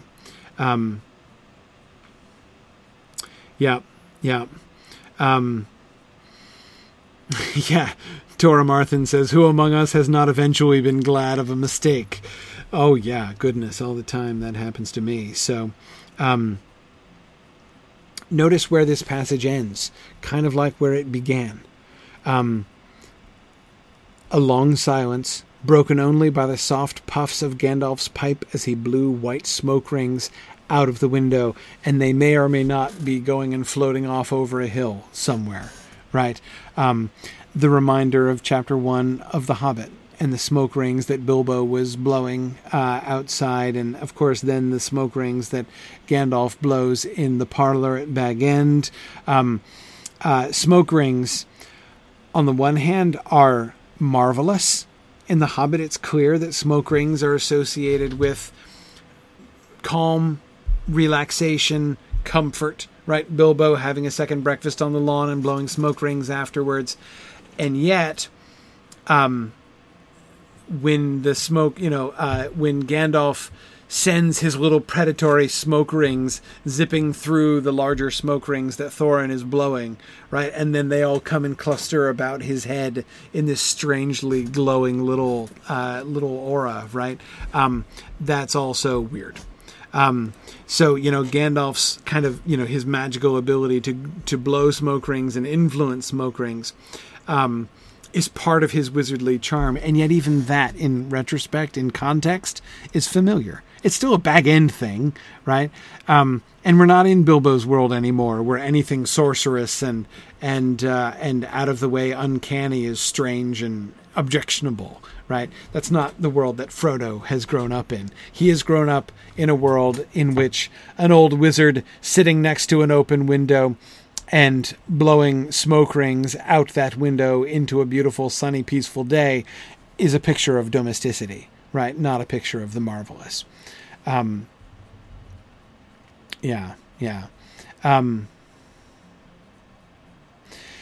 a great question. It does. Exactly, Tony. It is like being back in Bag End.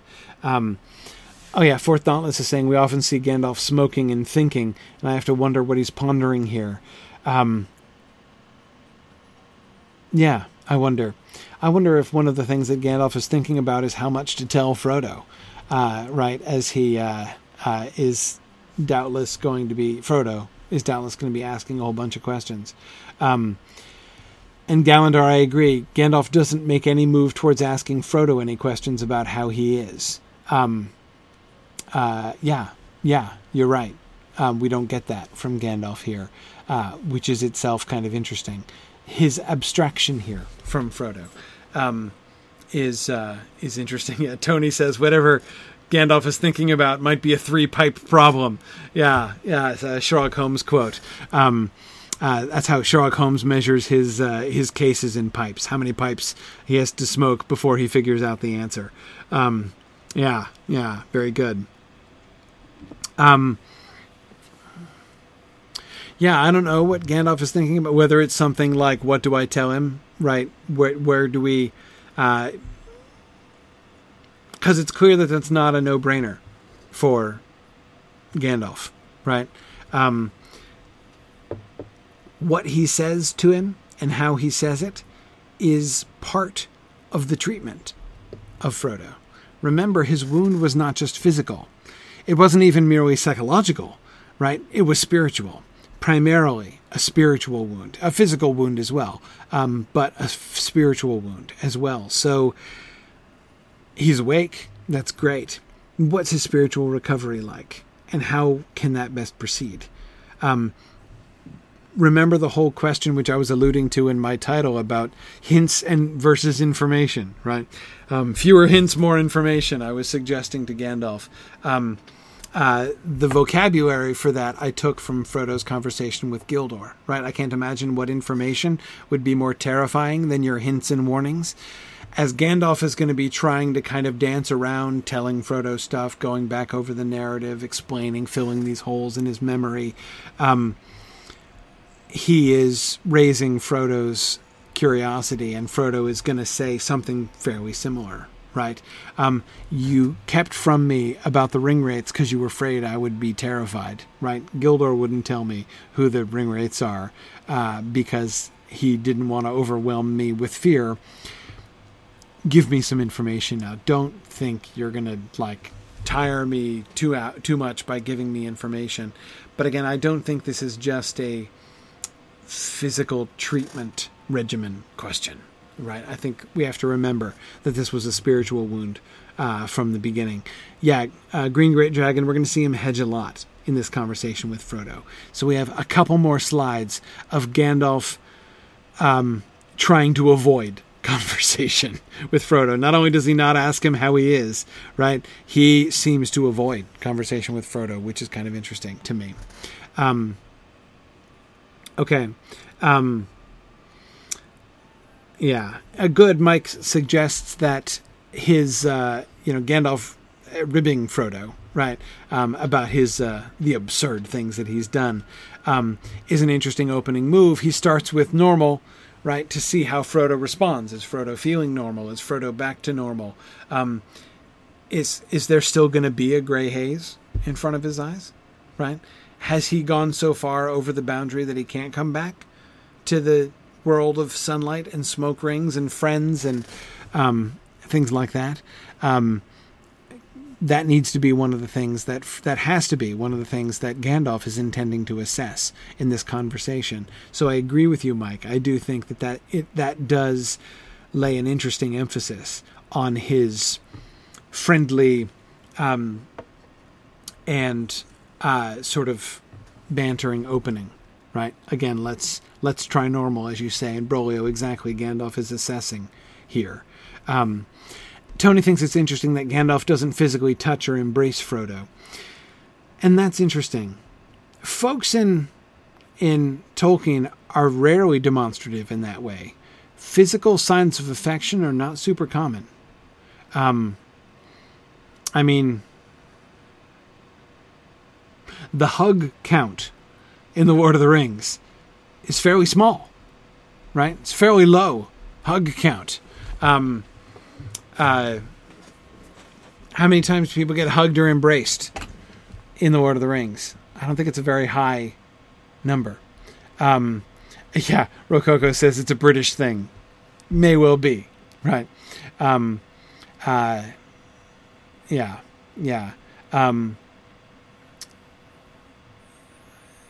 Sam might be an exception.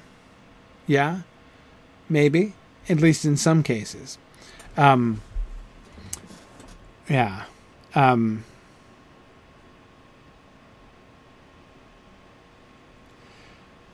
Did Aragorn and Glorfindel embrace? No, I don't think so. Aragorn comes running down. Yeah, Green Great Dragon, no, they don't make out like medieval families did. No, they don't.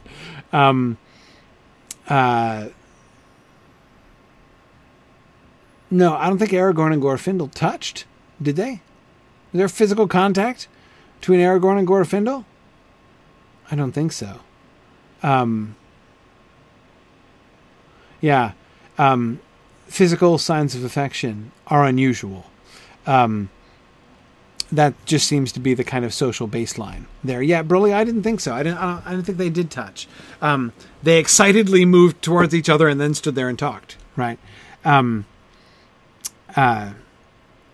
Pontine says the word embrace is only used 5 times in The Lord of the Rings, and I bet sometimes it's metaphorical, right? Rather than a literal embrace between people. Yeah. Aragorn and Halberud embrace. Yeah, that's interesting. That's interesting. Okay. Yep. Yep, not unknown. Not unknown. Yeah. Interesting. Okay. That's a side note, but that's interesting. Okay. Gonna stop there. We did a slide. I'm exhausted. Right? Oh, man. Like, we talked about, if you count each one, right? We did 6 paragraphs of book 2. I'm bushed after all that discussion, right? I mean, with progress like this, we're gonna be at the Falls of Rauros before you know it. Okay.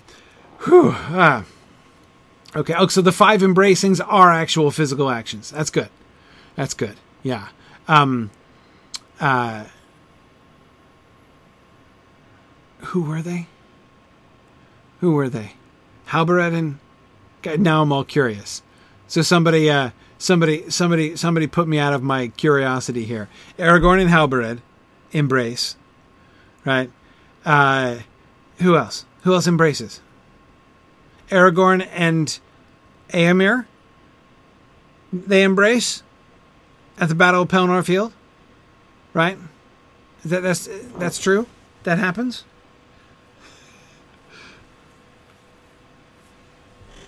Okay. All right.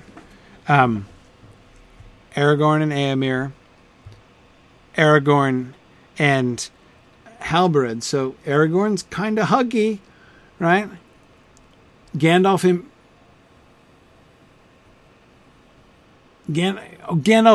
Does Gandalf actually embrace Butterbur? Does he threaten to? He says he did. Okay. He says he did. Okay, so there's an actual hug of Butterbur by Gandalf in report, right? Okay. Yeah. Okay. Right. I embraced the old fellow. Right. There it is. Okay. Yep. Merry, Éowyn, and Éomer embrace. And Faramir embraces Frodo and Sam. That's really interesting. I bet Faramir kissed him. I bet there was smooching involved in that one. I almost have to think so. In that kind of... Because that's almost ceremonial, right? Faramir is embracing Frodo and Sam, not out of an excess of spontaneous emotion, right? But as a formal, like, departing gesture, right? Yeah, kisses their foreheads also. That's exactly what I would expect as part of that embrace. Yep. Mm-hmm. In the manner of his people. Yep. Exactly. Okay. Okay. Moobot is attempting to prevent Hawthorne from posting links to the text. Okay. Gandalf embraces Butterbur. Faramir embraces Frodo and Sam. Aragorn embraces Halberud. Aragorn embraces Éomer. And Merry and Éowyn embrace. When do Merry and Éowyn embrace? In what context?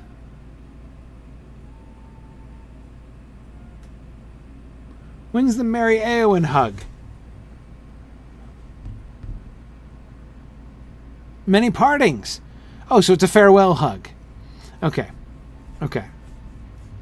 After he gets the horn. Yeah. Great. Yes, and you're right.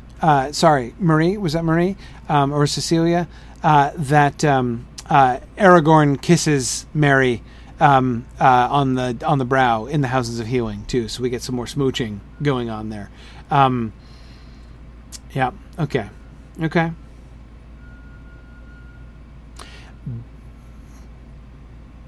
Interesting.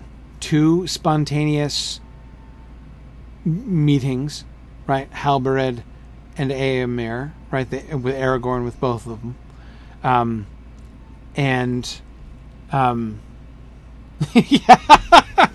Druid's Fire says that Fred Savage would not accuse this of being a kissing book. Yeah, no, I don't think so. But there is more kissing than embracing. Yeah. Yeah. Yep.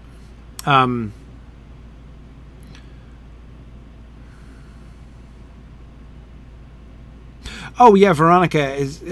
People kissed on the lips in medieval times. Like there was, yeah, absolutely. Kissing was much more normal. There was medieval people were way less. You would smooch your family, like your parents, on the lips. Like little dainty pecks on the cheek are kind of a modern thing. Like you kissed somebody, you're kissing their lips. That's what a kiss is. So yeah, no, that's true. That happened much more in the Middle Ages. Okay. So, here we are getting distracted again. But that's okay.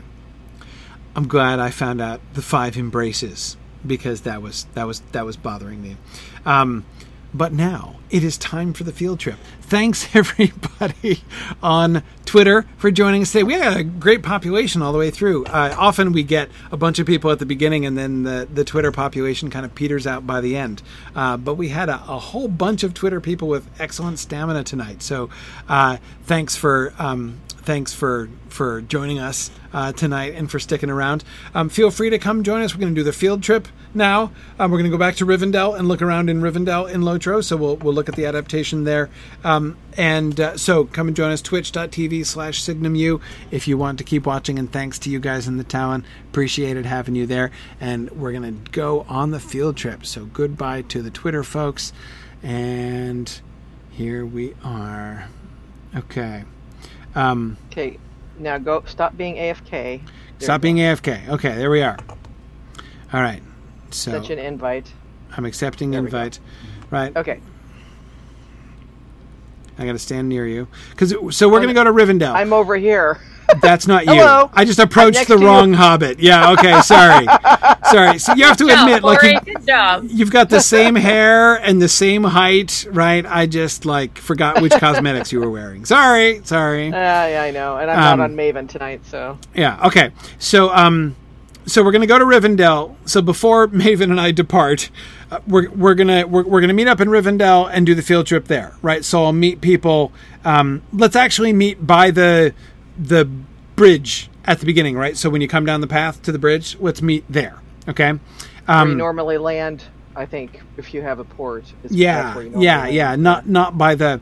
So okay. So where are we? So tells me we are on the Honor server. We're on the Legendary server tonight, which is why my character Narnian here is level 5 because I don't have any time to play the Legendary server. So I'm still here in level 5. So that's why Maven is going to port me there with a hunter port because I would have no option but to run. I don't even have a horse. I don't even have the riding skill on this server yet. And we did that last time. So we did that last time. We ran all the way to Rivendell, and it took most of the time, and I don't want to do it again. I want to be in Rivendell and look around Rivendell. So if you can stable master there, go ahead and stable master there, and I'll wait for you by the bridge there at the front overlook. So I just did it, so make sure you you say gotcha. yes. Okay, good. Here we go. All right. Excellent. For everybody else, you can swift travel from Southbury to Oscaruth and then from there to Rivendell without any unusual unlocks, as long as you've been to Oscaruth. Right. And you can get anywhere in Middle-earth with Mithril, of course. There might be more people than usual tonight because they announced today that the Moria expansion is coming to the Legendary servers on Thursday. Right. So, people. So, I'm just backing up a little bit. My favorite element of the Last Homely House in the distance is how the entry looks like it's framed by books held open, right? Books that are, open with their spines up, both the big one down here and the little one up on top. I think that's adorable.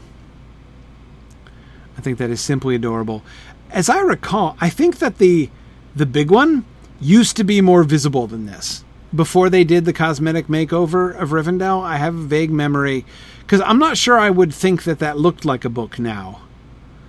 But it definitely did, I think, more so back in the old days. But the one on top, the smaller one up on top, definitely still suggests that same thing of a book sitting open there. Sitting open, or the one I see. Well, like steepled. Yeah. Upside down. Yeah, exactly. Like your bibliophiles. Exactly. Like you've been holding it, and you're holding your place like this, right? I was in Starbucks one time during one of my class. I was, while I was taking one of the courses at Signum, I was in Starbucks and I was doing some paper writing, and I took a picture of my table and I had my books laid open like that. Oh my gosh. My fellow students were just all over me. Like, don't do that to your books! Don't do that to your books! Yeah. Yeah. Exactly. But anyway, so I just... That initial association between The Last Homely House and reading, and not just reading, right? But like reading and casually interrupting reading, which feels even more sort of restful, right? Like you're reading and you just put your book down to take a nap, right? Because your eyes got heavy and you just like put the book down because you couldn't even find your bookmark, and then you just went to sleep, right? There's something particularly cozy, not just scholarly, right? Not just erudite and learned and lore mastery, but okay, so there's got to be a big mug of tea.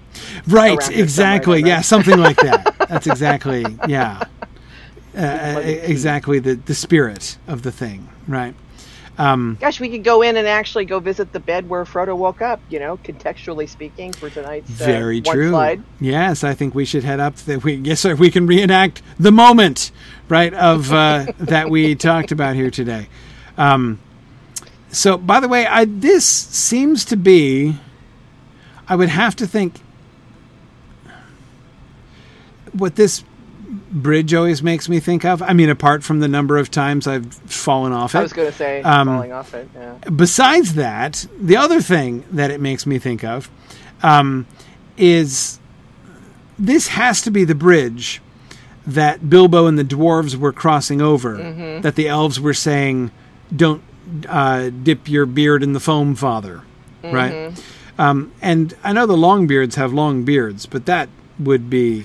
We should reenact that. Do a little... The Tralalalali arrival? Now, which means if this is the bridge that they were supposed to not, that Bilbo felt a little bit uneasy about crossing, which I've always assumed that it was because of the way it has no like railings, right? No guardrails. No OSHA. Yeah, exactly. So, but that suggests, therefore, that the Tralalalali business was happening somewhere over here. So I've got to think that if they're coming down into the valley here, the Tralalalali had to be down over in this direction, right? Like I'm thinking... Was it when he got to the bridge? I'm trying to remember. Or would they have been doing it as he's walking down this I think it was before they got to the bridge. Like they got so it'd be like, when he's walking down this path here, right? Like... Yeah, and they're hearing the Tralalalali around here, and they're baking bannocks probably down, like, over there, right? Down past the res circle is kind of what I'm thinking, right? Gosh, Loto should have put an oven down there. They missed it. They missed an opportunity. Yeah. Bannock oven. Totally. Yeah. If I may interrupt for just a moment. Sure. Maven, you are very quiet. Can you boost your volume, please? I can try. Thank you. Excellent. Thank you. Fourth Dauntless is wondering if the unrailed bridge is a defensive measure. Well, it's certainly proven an able defense against me on many occasions. I don't know if it would deter orcs or not, but I mean, none of this looks particularly built for defense. I mean, if you really wanted a defensive bridge, you would make one that was easy to destroy, which they don't have. You could throw down the log over there. Remember, we crossed the log bridge last time. I suppose this is theoretically destructible, but it doesn't look... It's a stone bridge, which suggests it's not exceptionally destructible. But... Did Tolkien ever really make any reference to the elves working in stone? Yeah, the elves work in stone. mean, I know, the dwarves are big on stone, but of course the elves would have had to. I mean, they couldn't be hiring dwarves every time they needed to build something. Yeah. Trifle thinks you could collapse that thing fairly easily. Maybe. I mean, it's just an arched span, so, they probably have the means with which to take it out. See, here's another bridge, so you could say, well, maybe they came across here, and this is the don't dip your beard in the foam, Father bridge. But I don't think so, because this one has guardrails, right? Yeah. So, yeah. I think it's too close to the house. Right. Not to mention, it was on their approach. That's not to say that I've never, fallen off of that bridge, because I have. But it does at Haven't least we all? have... yeah, exactly. It does at least have... We could go visit Glorfindel. We can. But, the game particle effects are much foamier at the other bridge, the one without guardrails as well. Yeah, I agree. But, we're going to be in Rivendell a bunch of times, so I don't know if we will have time to visit Glorfindel. Yeah. Let's go visit Frodo's bed. Let's go to Frodo's bed. I agree. Let's be topical. Let's go visit Frodo's bed. So we're going to go into the last homely house here. Which actually, we don't want to just rush into... Have we been in here before? Nope. Not on our field trips. So, we don't want to rush.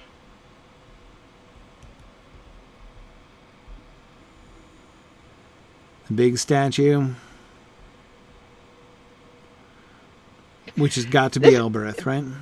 That's what I've always wondered, but it's got to be Elbereth, I would think. It's kind of a stylized thing, Right. Not like the other statues are actual people. Right.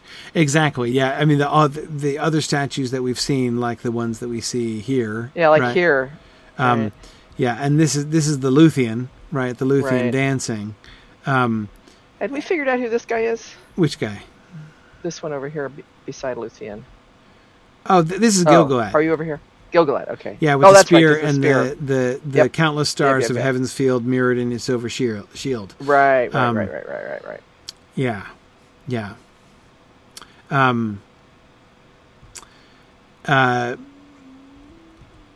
So yeah, I agree. The fact that there's no physical form does suggest not only is she much taller, but suggesting of it's just a more abstract depiction, right? We get her face. I'm interested in the fact that this might sound like a silly observation. We don't see her ears. Now, I'm not saying I expect the statue of Elbereth to have big, poppy out ears, right? I'm not saying that, but she's wimpled, right? She's got a wimple covering her ears. Her ears are actually covered. And of course the ears are the thing with Elbereth, right? And instead what we get is all this hair, which is fine. It is actually interesting. Yeah. But she doesn't... I mean, if you looked at her face and the wimple and the hair, if you just looked at this and you said, what does this statue say, I hear everyone who calls out? Or does it say, I'm not listening? Right? I would think it looks a little bit more, I'm not listening. Right? Yeah. But, let's see. Her statue should be leaning forward with her hand cupped over one ear, right? Right, exactly. Hey! What was that again? Somebody dropped the E-bomb? I'm can't hear you. Yeah, exactly. And what's around? Okay, just floral patterns and stuff. The purple flames are interesting.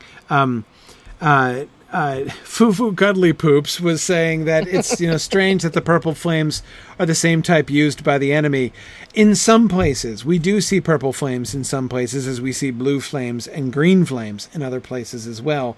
But the one thing that all such flames have in common is that they are magical, uncanny flames, right? They are indicators that something out of the ordinary is happening. This is not a run-of-the-mill fire that we are seeing. I don't think it necessarily means evil. It just means wondrous, magical, strange fire. Actually, it is kind of interesting because the purple is sort of color-coded in Lotro to mean fear. So when you're fighting, the purple, yes. If you get purple, yes. It's fear, which is that's just interesting. I'm sure it wasn't, I mean, I have a hard time believing there was any conscious thought oh, maybe we shouldn't use purple or Right. because it means, you know. Right. But, you know, in its way, I'm not sure that's inappropriate, right? Like that is, you know, evil things should be afraid to be here, right? Yeah. And yeah, you know, Boomful, I'm not sure I ever did look up at the sky and realize that this was an open courtyard. I mean, I can't pretend I didn't notice that there were trees there. So, like, arguably, I should have looked up and noticed that. I think I saw the lamps, and I never panned past the lamps. Because when you're looking here and looking up at Elbereth, you've got the lamps, and then you've got the ceiling right there behind. But yeah, if you, I think I had always just assumed that was, you know, blue paint on the ceiling. But you're right. Yesterday, I got a quest to come out and talk to so and so in the courtyard, and I'm like, "Where's the courtyard?" Right. I went out the front door, and I'm like, "Well, this can't be right." Yeah, exactly. Yeah, this and then I came back in, I'm like, like, courtyard. Right, Yeah. and I'm like, "Oh, I guess this is the courtyard." So yeah, it was the same way. Yeah, yeah. But anyway, yes. So just about strange and magical fire. Yeah. I mean, obviously, it's all about context, right? If you saw these same purple flames burning, you know, in a you know, chimney filled with bones, you know, like a wraith factory, you would conclude that it was evil fire, right? But that doesn't necessarily mean that it is. But it does draw attention to the fact these are not just like little votive candles, right. around the feet of Elbereth. These are magical flames. These are probably like eternal flame type flames too. Exactly. And then, of course, as O'Malley is pointing out, the lamps are purple too, right? Oh, right. True. Which recalls the Feanorian lamps, right? Yeah. From the Silmarillion, which were blue, not purple. But that's okay because we don't have rights to the Silmarillion anyway. You know, on a tangent here, this is the first time I've actually noticed this traitor right here is actually a human and not an elf. Huh. Which I guess would kind of make sense if you think maybe for, like, commerce and goods. Right. That there would be human merchants, but I just had never noticed that before. Oh, that's interesting. You know, I never thought of that either. Most of the other ones are elves, aren't they? I don't know if, I mean, like the healer over here, which I guess would make sense as an elf, but everybody else I've ever met here is elf. If anybody here, I don't know if anybody can hear the sound of breaking bones, but it's not uncommon for people to jump off the top story where Elrond's library is as a shortcut. It's still probably faster to limp for a little bit than to wind your way down. Yeah, absolutely. Yeah. I keep trying to jump into one of the trees, but I never succeeded doing that. Yes. Oh, and Hawthorne, answer to your question, Landreval is where I normally am. That's the free server that like is the home base of the Mythgard kin and everything. So there's a lot of stuff going on Landreval for people who are looking for a very active free server. That's where most of my there's a Mythgard kinship there characters too. Actually, it's the original Mythgard kinship. So okay, cool.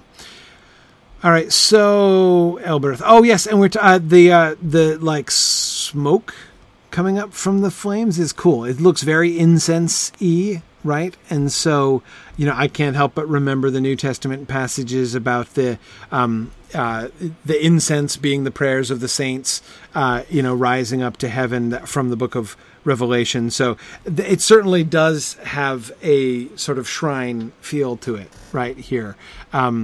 And so maybe that's what they meant when they said it smells like elves. Maybe it was this incense. Right, it's just this Elbereth incense. And if you hang out in this courtyard, you're going to get, you know, you're going to smell like it. That's true. Yeah.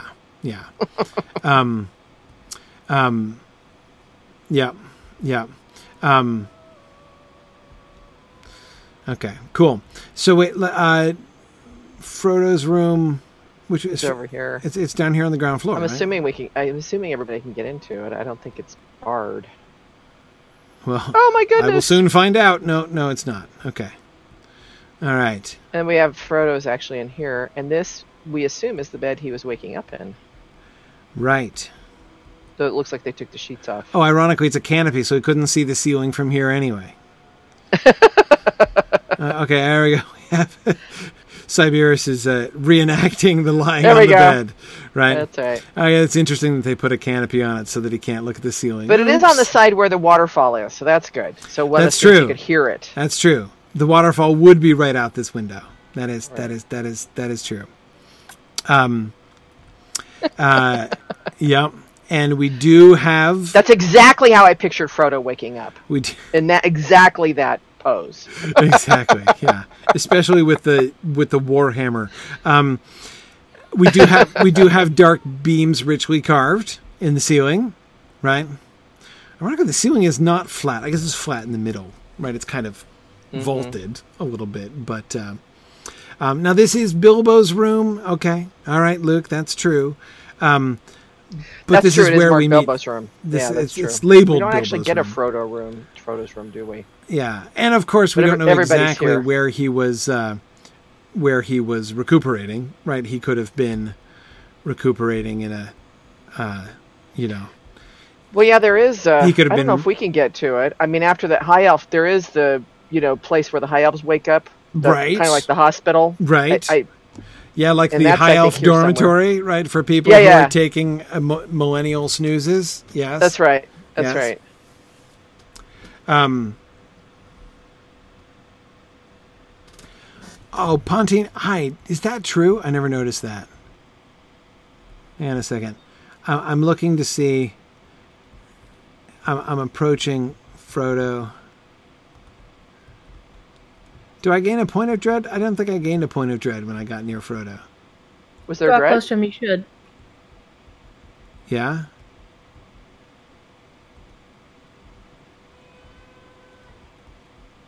I'm looking. I'm not. I don't think I did. Maybe I'm. Yes, you did. Oh, yes, I did. There it went again. Okay, there it went again. Yeah, that's neat. So you do your hope goes down and your dread goes up. All I do is get in the room, right? You come in the room with Frodo and it shifts. Yeah, because here I am. I'm at max hope now. That's pretty clever. I'm undaunted, right? Hang on, and I'm gonna get slightly daunted now. That's right, slightly daunted. Yeah, that is why the screen flashed when I came into the room. That was my sense of dread coming in upon me as I approached Frodo, who is. You can't, of course, see the ring because it's under his clothing.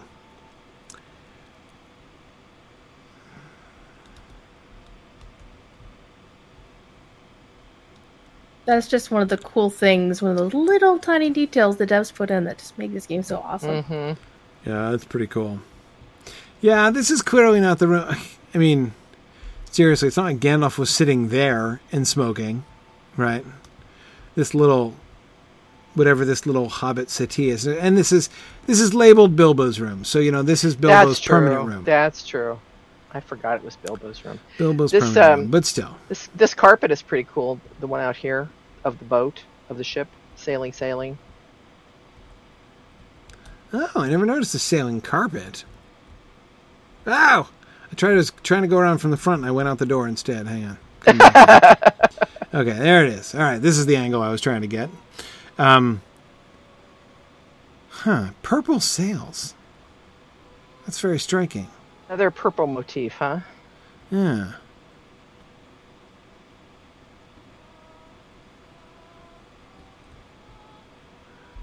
Yeah, I wonder if that's... Oh, and there's that egret again. Yep.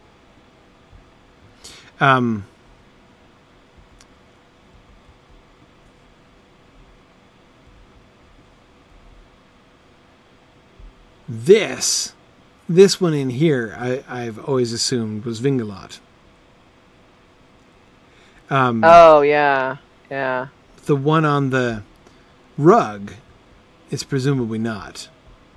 Right. Therefore, it would be something else, so I'm not quite sure what.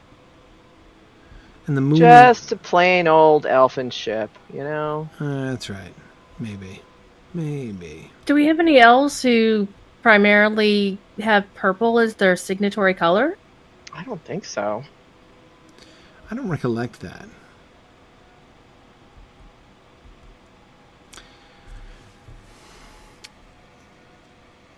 tree and stars. Non-Numenorian stars. Look how weird those symmetrical stars look. Like those bisymmetrical stars. 8 points, just like a compass rose. I mean, after spending, 2 years in Arnorian territory looking at Numenorian stars everywhere, the 7-pointed stars, that looks strange. Now, the one with the tree next to it, what is that, a mountain in the background? Looks like it. Yeah, exactly. As Trifle was saying, those are Feanorian stars. Yeah, exactly. Right, That's why they look so weird. They're not Arnorian stars, which is interesting. So hang on.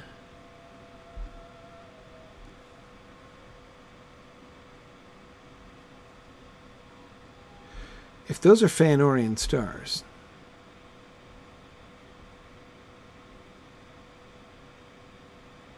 We've got the moon, a ship,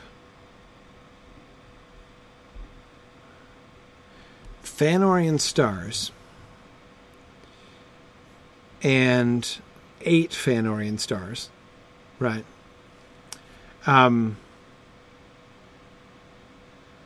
And 9 stars around the tree. Yeah. And what mountain would that be in the background?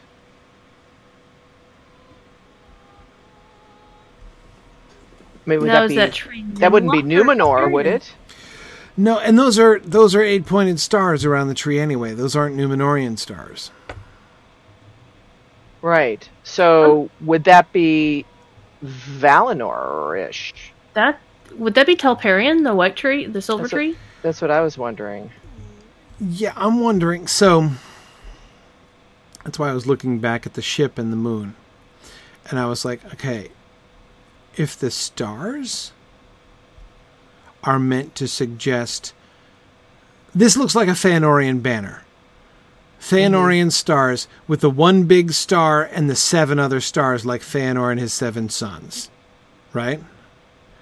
So this banner looks like it could be a banner of the House of Feanor. Now, boy, Elrond has got to be one forgiving dude if he puts a banner of the House of Feanor into his house in Rivendell. Right? But then that just seems weird to me. He did get awful close to Uncle Mithros and Uncle Maglor. Well, that's true. That's true. He did. Right? He did. So, I don't know. Yeah. No, but you're right. I mean, you're not wrong about the forgiving stuff. Yeah. Either. I mean, it's still a big deal. So this leads me to wonder then if the other banners are, because the ship could then not be Vingalot. This could be the banner of the Teleri.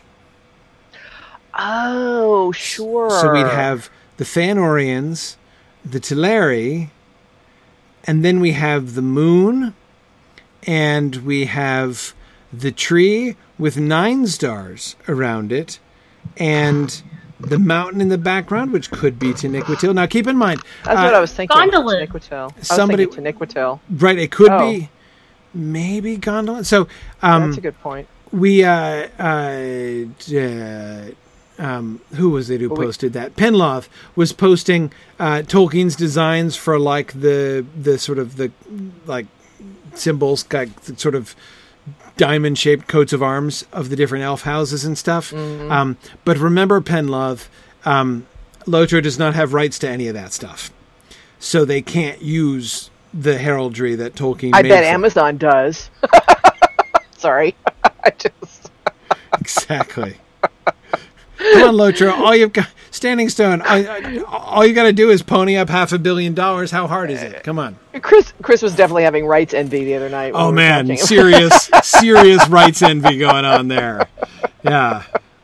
I bet he did when that other Lord of the Rings MMO was announced, and the guy who is running the project is the guy who negotiated the rights for Peter Jackson for New Line. Yeah, but still, come on, you get access to Unfinished Tales, right? That's enough to make a Lotro developer, go out for a round of stiff drinks. No kidding. But anyway, okay, so back to these banners. Could it be the banner of Gilgalad? Yes. That's a good point. And that would make Which sense, one? too, wouldn't it? Which one? Wouldn't be the Fëanorian one, would it? The moon? The moon and stars? Frumius Boojum also does point out that it's Bilbo's room, so the Fëanorian banner could be Bilbo being cheeky rather than Elrond being forgiving. That's true. Yeah. Okay, yeah, so Penlod, you're suggesting that perhaps the moon and stars could be the Gilgalad banner? Possibly. I mean, it could be the banners of particular important elves. I was trying to think in the direction. So you could have like Gilgalad, Eärendil, right, with Vingalot Right. there, Fëanor and the Fëanorians over there, and like Turgon and Gondolin, maybe, potentially, might work with the other one. So that could happen. The poem that Bilbo sings in the Hall of Fire, I wonder if these, because you were just saying about Eärendil. Right.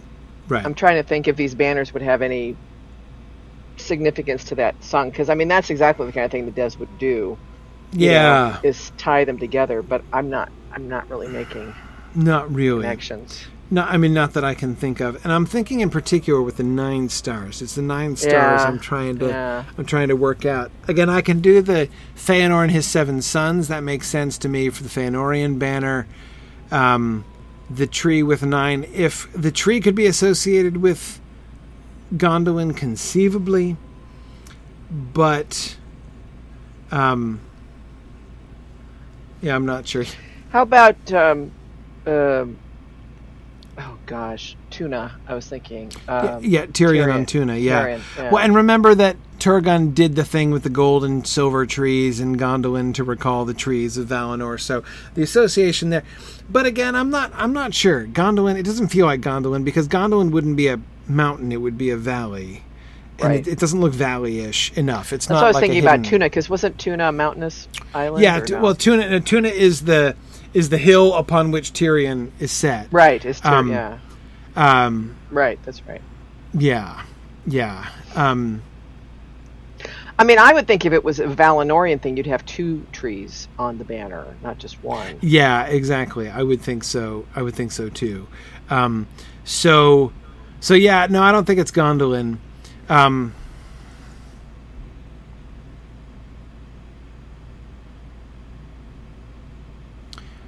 That's it, right? No other banners, just these 4 banners in this room? Yeah, and I don't think there's any in the side room where the rest of the company are. No. There's another, the Fëanorian banner again. Huh. I don't think Elrond doesn't have any of these in his library, does he? I haven't ever really noticed. Me neither. Banners. Yeah. I have to think about that. We can't see the mountain in the background. I don't think this is Taniquetil because it's too uneven, right? Taniquetil would be one single peak that would be super tall. And this is like a stubby series of peaks. If anything... Yeah. Well, that's why I was thinking is Numenor. Is that Thangorodrim in the background? Oh, you think? 3 peaks? The 3 peaks of Thangorodrim? In which case this would be Fingolfin's banner. Yeah, the white tree in the foreground with Thangorodrim in the background, obscuring Thangorodrim, right? With the 9 stars around. Now, somebody count, because I'm too tired to count. How many...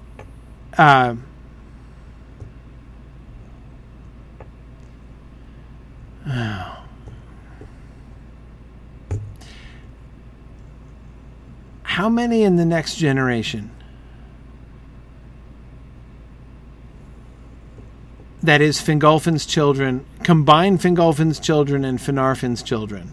Like those over whom Fingolfin ruled.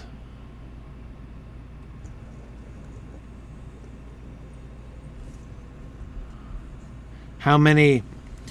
So what? Like Fingon, Turgon, Arthel. How many total? Galadriel, Finrod, Ordreth, Aignor, Angrod. I've got 8. Yeah, in which version I know there's... Yeah, I got 8. Shoot. Interesting theory in chat, in Twitch chat. Deathman42 says, thinking it's Khazad-dûm and Lorien, because if Celebrimbor has use of the Fëanorian stars, and there was, friendship between the two communities, that might go that way. It could be. Could be Celebrimbor. Why 9 stars for Celebrimbor? It would make sense why they were Fëanorian stars if it were Celebrimbor. Yeah, Hawthorne is right. Argon, right? There's Argon, sort of. That would be super duper obscure.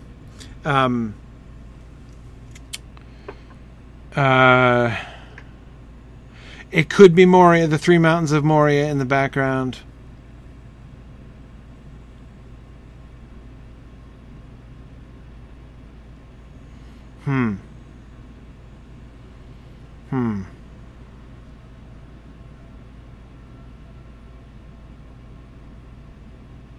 I can't make sense of this for Celebrimbor though. Why 9 for Celebrimbor? And why the tree if it's Moria? I mean, again, well, it wouldn't be Moria. It would be Moria in the background. So again, that's why I'm thinking of Celebrimbor, right? It would be like Eregion, right? It would be Hullen. That would bring us back to the individual people, right? So we'd have Celebrimbor, Gilgalad, maybe Círdan the shipwright, maybe Eärendil, and then there'd be Fëanor, I guess, or some memory of the Fëanorians. But yeah, Trifle, I agree. I'm not content with a white tree as a symbol of Eregion either. It doesn't make much sense to me. Could it be Elros? But why the mountains in the background? I mean, that's not Numenor. I mean, it could be Numenor, but it could be anything in that case. I mean, there's nothing to indicate Numenor. Because, see, it's not the Menel Tarma, though. The Menel Tarma, again, that would be one peak. If it's either the Menel Tarma or Taniquetil, it would be more unified and more peaky. Right? Less rangy. This is more rangy than peaky. So, that's why I don't buy Taniquetil and I don't buy Menel Tarma. I could buy Moria, and I can buy Thangorodrim. That looks like 3 peaks to me, plus a little evidence of additional mountain range on either side. But yeah, especially if you're going to use the mountain on a heraldic banner, right? You would certainly emphasize the unified peak of the Menel Tarma or of Taniquetil.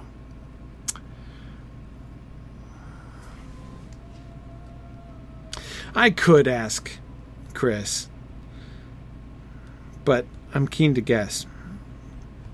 That's not as much fun as guessing. He might not remember either. That's true. I bet you either he or somebody would know. Yeah, somebody would remember.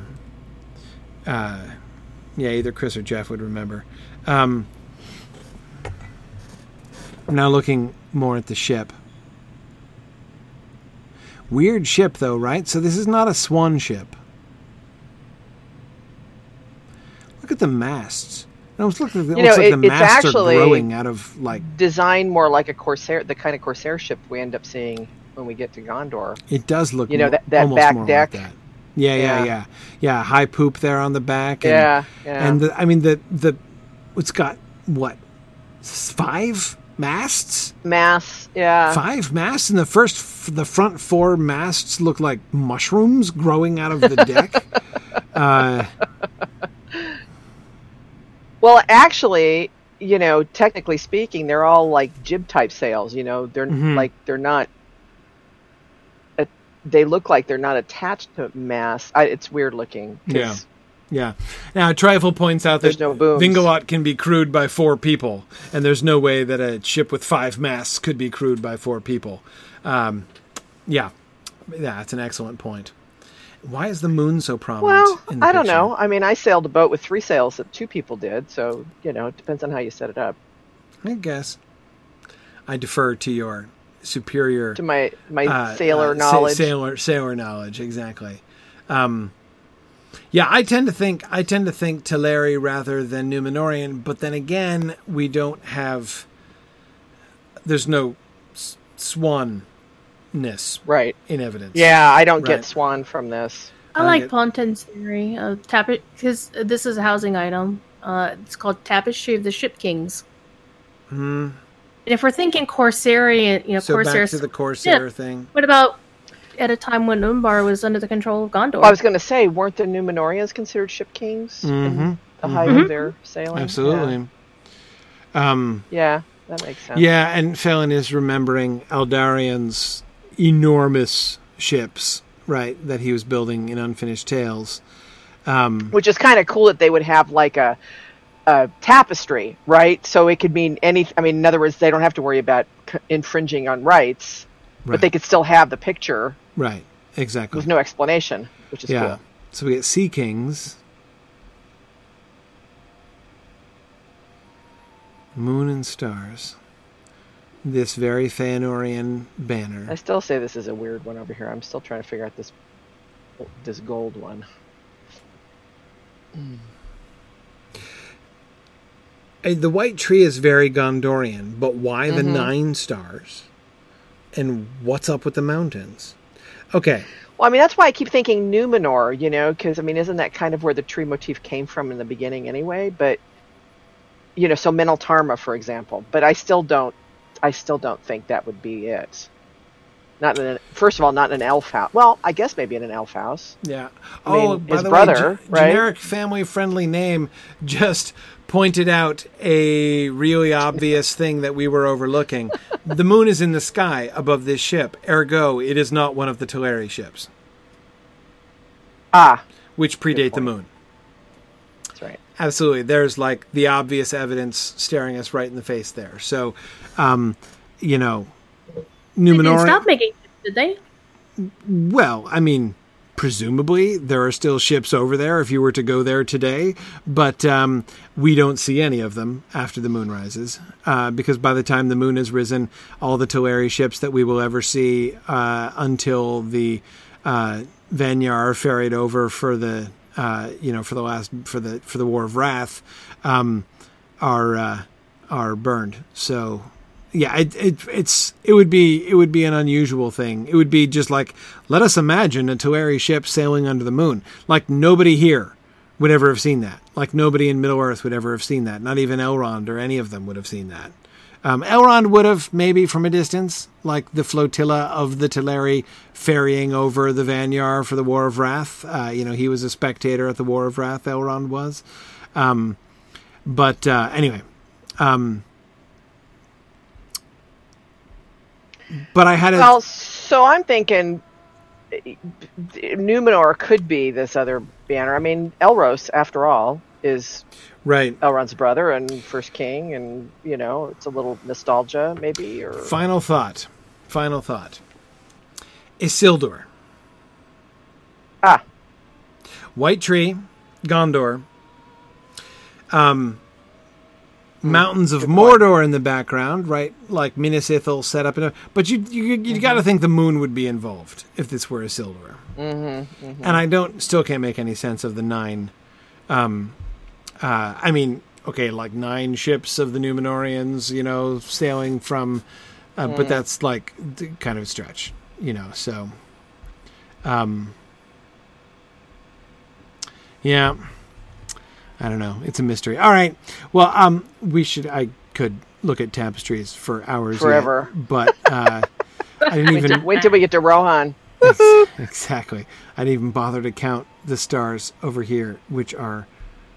I say 5 years for Rohan.